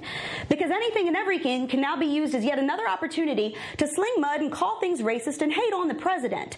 So now let me help y'all out, for those of you who have lost yourselves and your decency in the moral dumpster fire that is our current society. A basketball player who inspired millions, his teenage daughter who still had her entire life ahead of her, and 7 other people with friends and family who loved them died yesterday in a helicopter crash. And our nation mourns with those that they left behind. And if you see any room in that story to throw shade on somebody, then shame on you. You are the worst we have to offer. Hi, what's your name? Shelby. Shelby, what do you do? I go to school at Michigan State University. And what is your major? Supply chain management. Very computer savvy? Yeah. Well, that's what we're trying to find out. If people are more computer savvy or real world savvy. What once divided East Berlin and West Berlin? The Great Wall of China. The Great Wall of China. Good. Where can you write on your friend's wall? Facebook. Facebook, okay. What is a Kindle? Oh, my sister has that. You can read different books, download You can read them. on it, okay. What is kindling? Does that have something to do with reading? A family? Well, you mean next of kindling? Like if you're in an accident, you would call your next of kindling? Yeah. Hi, what's your name? Taylor Burrow. Taylor, okay. And you're a college student? Yes, at Howard University. Oh, very good. What does NATO stand for? NATO stands for New Automobile Dealership Occasion. No. Okay. What is ROFLALMAO stand for? Rolling on the floor, laughing my ass off. What is the object of Angry Birds? Birds on your iPhone, and you pull it back, and then shoot it, knock over like boxes and bricks. Are there any pigs or anything like that involved? Pigs, yeah, and like some things get you points, Okay, and right. then you win the game. What is our objective in Afghanistan? To get oil that's not ours? No. I would stick with the Angry Birds. Angry Birds? In Greek mythology, what is a Trojan horse? It's a horse that Trojans rode into battle. Yeah. There were a bunch of them, or they just had one horse? There were a bunch of them. There's a ton of these Trojan horses. I assume there was more than one. Come galloping across. All right. Okay. And what happened? Any idea? They fought wars on them. They gave them an advantage over the enemy. And what was the advantage of the Trojan horse? It was faster than all the other horses. Yeah. And it was made out of wood. That's true. Yeah. It's all the Trojans hid in it. Yeah, exactly. Yeah, you don't want to be hiding in a real horse. No, they wouldn't. No, but I tell you, coming out would just be horrible. On the internet, what is a Trojan horse? It's virus. Virus, right. Where is the Amazon located? Somewhere near Africa. No. What is Amazon.com? You can buy everything at Amazon. Everything. Right. Maybe a geography book. Sure. Hi, what's your name? Jeremiah Watson. What once divided East Germany and West Germany? Sea. The sea. All right. And then the water evaporated. They were united? United. Okay. Where can you write on your friend's wall? Oh, Facebook. Facebook. Hi, what's your name? Donald. What is a pediatrician? That's to do with the feet. Feet. That's a foot doctor. Okay. What is Wikipedia? It's an online source for everything. It's like an encyclopedia. Online. So if you looked up pediatrician on Wikipedia, you would get... The answer would be a foot doctor. Foot doctor. When your baby leaves you all alone and nobody calls you on the phone, you feel like crying.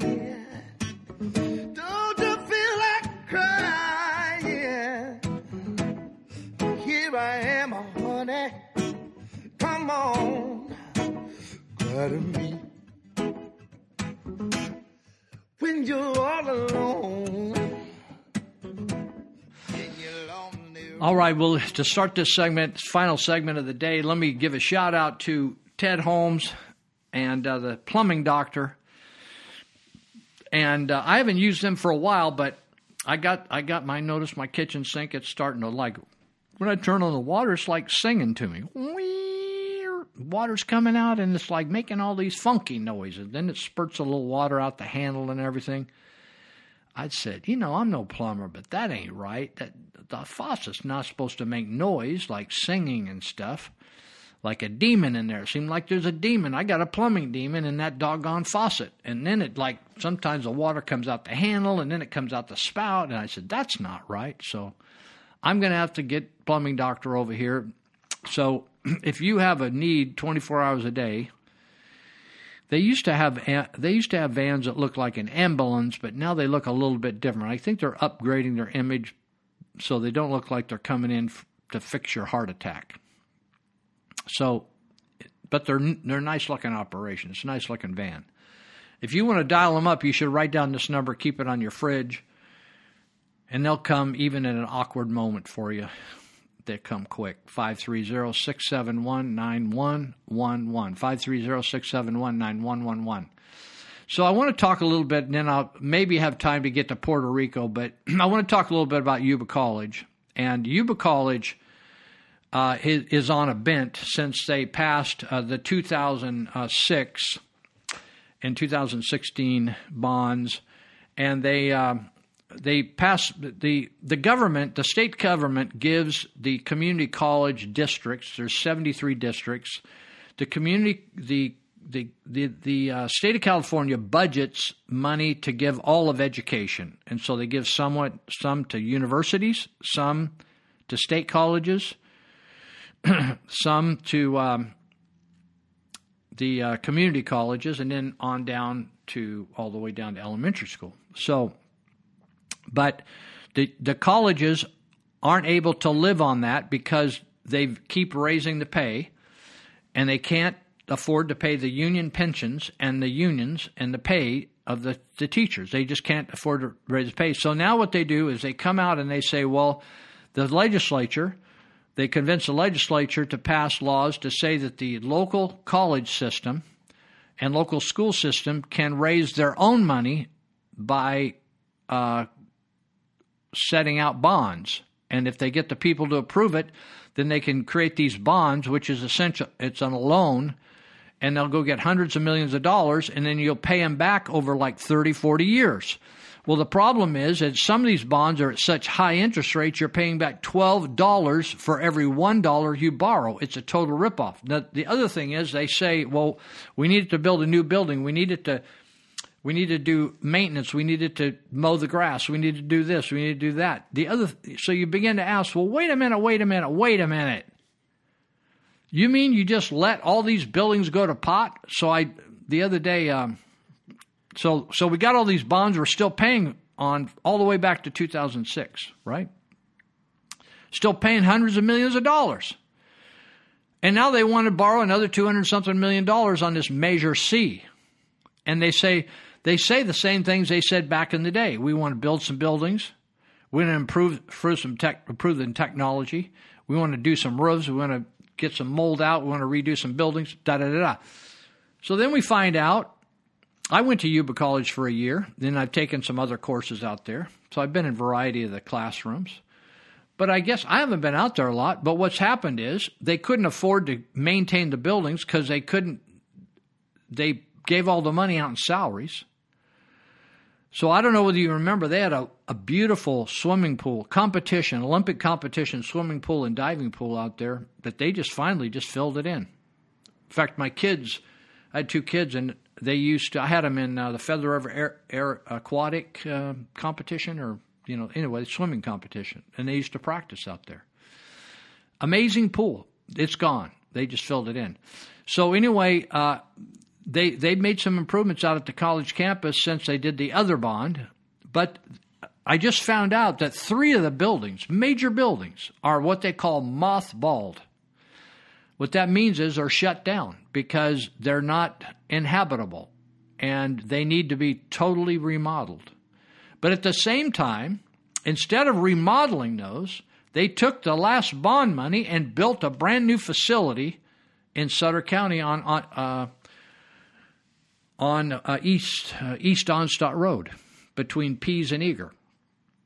Now, why would they put a new building over there and abandon buildings in Yuba County? It just doesn't make any sense to me. You'd think you would maintain your current campus, but what they've gone and done is they've been sending our money that we pay in taxes. Now, we don't all pay taxes just in Yuba and Sutter County. Their district includes other counties as well, portions of 6 to 8 counties or something like that. And so Yolo County, and so they built this fantastic Woodland campus. But I don't want to build no more buildings. They're not filling. In other words, they're not using 3 buildings right now, and they're going to mothball a 4th building, I heard. So if they're not using those buildings, what are we doing building new buildings? It's the craziest thing I ever heard. I had no idea since they announced they were going to increase. They were going to put this bond measure. And we're going to have to pay almost twice the amount of money they're borrowing. We're going to have to pay twice back. It's kind of like saying, hey, I want to buy $100 worth of clothes, but I don't have the $100 right now, so can I pay you later? But I'll pay you $200 for the clothes. It's like crazy. You're going to pay $200 for clothes that cost $100. So they're in this new Measure C, they're talking about building more new buildings. And the fact is, right in their own documents online, it says that some of their lecture halls are being underused. What that means to me is like the classes I've sat in before, I've taken. And you'll go to sit in a class, and there's 100 seats, and there's maybe 35 people there. Well, that's underused. Or maybe they're only used twice a day, that hall. Well, that's crazy. No factory in the United States, no business in the United States could afford to only run 25% of the time or 30% of the time and maintain those buildings and that equipment. It's ridiculous. The college system in California, the community college system, which is the junior colleges, is going broke. And people are quitting attending them. They're just not attending them anymore. And I don't know the entire equation on why. I have some ideas. And I think a lot of the classes that are taught in college nowadays are stupid classes, right? about zombies, about you might be another gender, about studying about history of females, or about the history of black people. I want you to, how much does that pay you when you get out of school and you took knitting, or you took hiking, or you took the history of recreation, or sexuality? Does that make you a better person? To me, I don't know why taxpayers are paying for those things. So what's happening is the tuition isn't enough to pay all these stupid costs. Like, for instance, when you hear Elizabeth Warren, who's the senator from Massachusetts running for president, I've read numbers of times that she got paid $400,000 to teach one class. You know, people, I do not feel, I'm not bitter at her. I just think that's a terrible waste of money. And I don't think any class is worth $400,000 professor. Now, if you want to pay a professor $200,000, $400,000 and he's teaching numbers of classes, and you have lots of kids attending, that may make sense somewhere. But for a law professor to teach one class and get $400,000, if that's factual, that just doesn't make sense. And the teachers, like for instance, we got, I think the top 4 people working at Yuba College are getting $1 million, total of $1 million. That's just to me ridiculous. It's just not worth it. It's like saying you go get a burger that normally should cost $7, $5, and they want $50 for it, right? It just say, at some point you just said that's ridiculous. We can't afford it. They may be a nice person. That the leaders at Yuba College may be the nicest people in the world, people of integrity, wonderful people.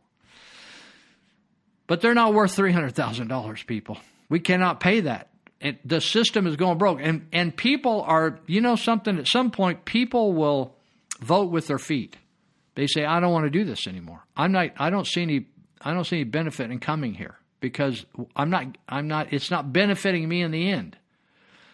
The course of instruction is not benefiting me. You go to some of those courses and they're propaganda courses. They're anti-Christian. If a person was an atheist or a Muslim, hated Christianity, all he needs to do is keep his mouth shut, right?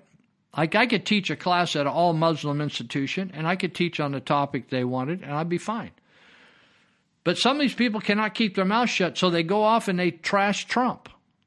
Like, what's that about? How's that going to improve my life? Trashing Trump or trashing anybody? Trashing Obama, trashing this, trashing that? How's that? I'm paying you to help me get a degree in this and become a better person and a more skilled person at counseling or nursing or whatever, and you're going off talking trash about some stupid stuff or about there's really 5 genders or 15 genders. That's just nutso, people. And so there is no way. In fact, if they can't float Yuba College, they need to just shut the sucker down. And, it's not going to be the end of the world. There's all kinds of people that will train you, hire you. In fact, I have friends that have gone to for mechanics, they went to UTI down here right before Sacramento on the right-hand side going into Sacramento. They went to UTI and they got a degree in 1 year at UTI, and they were hired before they left there and they're working full-time. One's a single mom, went down there in their 30s and has a great job in the mechanic field. So it's just not paying off. And the putting up big multi-million-dollar buildings is old school. And with technology, why not just learn at home through a lot of it can be online.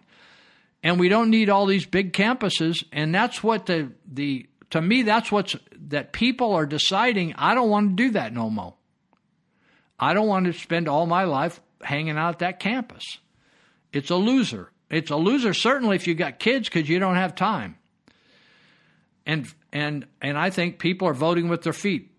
The state of California is one of the few states in the union, and it's a trendsetter state. Think about it. It's a trendsetter state in good and bad things. People are choosing not to attend junior colleges. And so what do? Did you follow this? The legislature said, And I wondered when they did it, why did you do that? They said, hey, come to the junior colleges. We'll give you the first year free. Why? Because after the first year, then you'll start paying. But they can't get people to pay for their product anymore, so they're giving you away free, right? It's a lot more than giving a free soda that you never tasted before. Going to a concert and giving out free sodas that are new flavor. It's a lot different than that. You're giving away a year of education free of charge. Now that's a desperation move, folks. And who do you think's paying for that? That's the taxpayer instead of the people. Now, a lot of people go to college when they don't have any skin in the game. How hard do you think it'll be to quit if they run into a little adversity? They're going to quit. They're just going to quit. That's the way that is. So now, vote no on Measure C. That's the college bond. There's going to be a bunch of bonds, and there's going to be Prop 13 is coming up. And where is that? Shoot. Attorney General Becerra, which now people are calling basura, which means garbage in Spanish. Becerra, he has manipulated the title of this Proposition 13. I don't know whether I can find it fast enough for you. I'm flipping through the pages here, this doggone thing. And they always describe things as different than they really are. And I bet I can't find it now. So anyway, it talks about rebuilding or constructing buildings. Here it is here. Authorizes bonds for facility repair, construction, and modernization of public preschools, K through 12 schools, community colleges, and universities. It has nothing to do with this. This is a crock of crap from Xavier Becerra. What this is about is to undermine the tax protections of Proposition 13 from back in the early 1970s. It's either 73 or 74 or 75, something like that. And this is allowing the state to remove the tax protections, the property tax protections off all commercial property. And that means, who do you think is going to pay for this? As property taxes go up on commercial properties, the prices of whatever service or goods that you're going to get, or if you're renting an apartment or you're renting a building, it's all going up big time. There is no need for this. This is totally a scam. And if you pass this, then the next thing that's going to happen is you're going to lose your property tax protection on your homes. Now, when I looked on the Howard Jarvis Taxpayer Association website, hjta.org, you can find it.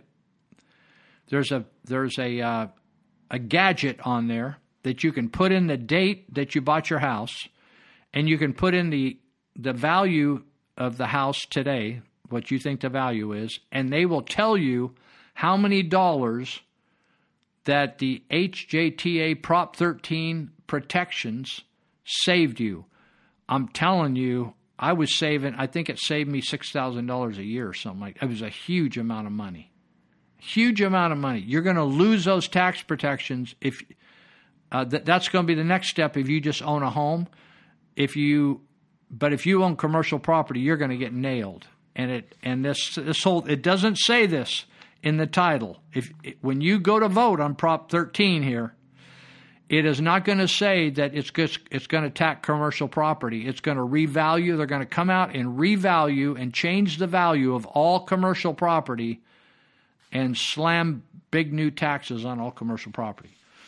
So that is a huge deal. Okay, so there's just a few minutes left. You got to go on the internet and look up FEMA Deputy Regional Administrator is arrested. I mean, this is so serious. This is huge. This makes the San Francisco guy look small. And the former president of Cobra Acquisitions and another former FEMA employee indicted for conspiracy to commit bribery, honest services, wire fraud, disaster fraud, and many other charges. Now, this is a deal where people took advantage of a natural disaster to scam people. Now, during the fire up in the campfire, we were doing all kinds of relief organizations and shipping water and food, and we had all kinds of people doing fraud at our church, trying to take products that they had nothing to do with the fire. They claimed they were a fire victim, and they were just in there getting free food, free clothes, free everything, scamming off, and it happens all the time. It's the same way that Crystal Martin and Dan Flores were scamming the taxpayers on their in 2007 to get cheap loans. It's the same thing of homeless people coming out and scamming free food saying they're a fire victim. It's the same thing when Red Cross comes out on a fire and said, we'll put you up in a hotel, and people will come off the street saying, well, I was living there too. I that's my residence too. And to try to get a free 3 nights in a hotel. So Asha Tribble and Donald Keith Ellison got in a little romance. They had a little affair going down there. And Asha Tribble, she was a regional administrator, all kinds of power, sector lead for power and infrastructure, all that kind of stuff. Don Keith Ellison, president of Cobra Acquisitions. She dished him like $1 billion contract. And then we had Jovanda Patterson, a.k.a. JoJo, female deputy chief of staff assigned to San Juan, Puerto Rico. All these people got busted. Now, I'm getting out of time, and darn it, maybe I'll have to cover this. The counts that they nail these people on are shocking. They're like 15 different counts. And we're talking about billions of dollars. We're talking about giving gifts. Where are some of these gifts? Come on. Defendants Tribble and Ellison are facing a forfeiture allegation of the following. These are forfeitures. They got to give these assets up. $1 million contained in a Charles Schwab account in the name of David O'Donnell Ellison. Over $3.5 million contained in the Charles Schwab account in the name of Ellison. Another one. One Myco boat trailer. One Caterpillar model tractor. Another Caterpillar. Hydraulic excavator, $70,000. $70,000 in a checking account at J.P. Morgan Chase in the name of Ellison. $276,000 contained in a savings account, J.P. Morgan, in the name of Ellison. $100,000 contained in a savings account at J.P. Morgan in the name of Ellison and Jacqueline Garrett. A 40-foot catamaran and one 2018 Ford 150 let's see. I wish I could find the rest of this about some of these other people. It is shocking. From 2017 October to April 2019, Tribble and Ellison developed a personal relationship wherein Ellison provided Tribble with things of value and with the intent to influence Tribble's performance of the official acts. Ellison provided Tribble with personal helicopter use, hotel accommodations, airfare, personal security services, and the use of a credit card. Well, darn. I wish some people on my block would get some of that stuff. As part of Ellison's pattern of providing things of value to Tribble, he also secured employment with Cobra's affiliated companies for her friend and defendant JoJo Patterson. In exchange, Tribble performed official acts, including influencing, advising, and exerting pressure on PREPA and FEMA officials in order to award restoration work to Cobra and accelerate the payments. In other words, get those payments quicker to Cobra. We're talking about contracts exceeding $1 billion with a B dólares. Unbelievable. And so let's see what else. We're out of time, but I'll see if I can see. There's some unbelievable, incredible deals that they did here. The attorney says Rosa Rodriguez. I love these Mexican or Puerto Rican names. Rosa Amelia Rodriguez Velez. We can't just have 2 names. We got to have 4 names. So she says these defendants were supposed to come to Puerto Rico to help during the recovery after the devastation suffered from Hurricane Maria. Instead, They decided to take advantage of the precarious conditions of our electrical power grid, engaged in a bribery and honest services wire fraud scheme in order to enrich themselves illegally. Oh, all government officials are entrusted with performing their duties honestly and ethically. The charged offenses are reprehensible, more so in light of PREPA and Puerto Rico's physical crisis. The whole country is screwed up. I don't even know why we're there. She's the agent, the FBI agent, Doug Leff, L-E-F-F. He says, while there's no known cure, I want you to think about this, folks. While there is no known cure to permanently rid society of corruption, there are certain powerful antidotes, namely arrest and prosecution. Thanks to our partners at the Department of Homeland Security, the Inspector General and the United States Attorney's Office, swift and certain justice will be delivered to all those who would steal funds from citizens most in need. Now, I'll tell you what, there's people in Yuba County. Yuba County is one of the poorest counties in California. We have people like I saw the other day.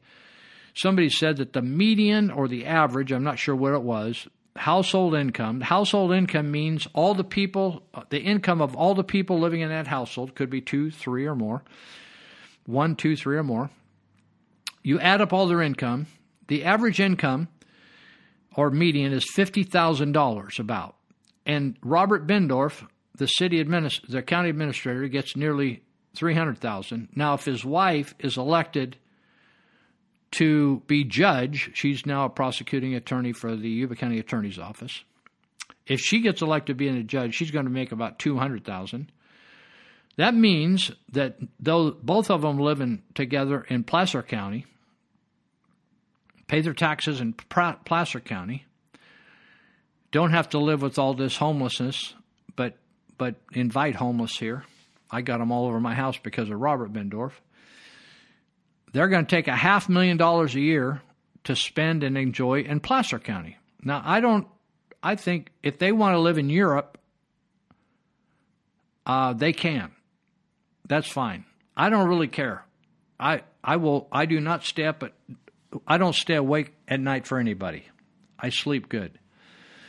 But I think it would be best, and we could benefit it. I think public officials, if they live where they serve, they do a better job because they have more skin in the game, as Barack Obama used to say. And my friend Dr. Cassidy, when he came to town to serve in the Yuba County Jail, he says, I said, where are you living? He said, I live in Linda. And I said, why'd you choose out there? And he goes to church out there. He went to church out in Linda. And I said, why'd you choose out there? He said, because that's where the clientele, most of the clientele I tend to take care of, live. He wanted to have a relationship with him. He's a part of this community. He has some skin in the game. But more and more, public employees don't want to live where they work. So they get a job here where it's a poor area, but instead of investing in this area, they consider it's kind of like the deal, will you donate to our cause? They said, I donated at the office. I'm in public service, though I get $275,000 a year. I'm in public service. That's called public service. I think we should actually remove that from eliminate. When people make 150, 200, 250, 300, 350, 400, 450, they should not describe their employment as public service. That would be called self-service, okay? So I'm over time here, and I need to finish this up. So thank you for listening this week. And if you want to be a tip volunteer, give us a shout-out, 530-713-1838. And if you run into somebody you don't know this week, be careful to be kind to them because they might be an angel and you didn't even know it. And the Bible says to entertain them, be kind to them. All right. Catch you later. Have a good week. We're so glad to see so many of you lovely people here tonight. We would especially like to welcome all the representatives of Illinois' law enforcement community who have chosen to join us here in the Palace Hotel Ballroom at this time. We certainly hope you all enjoy the show. And remember, people,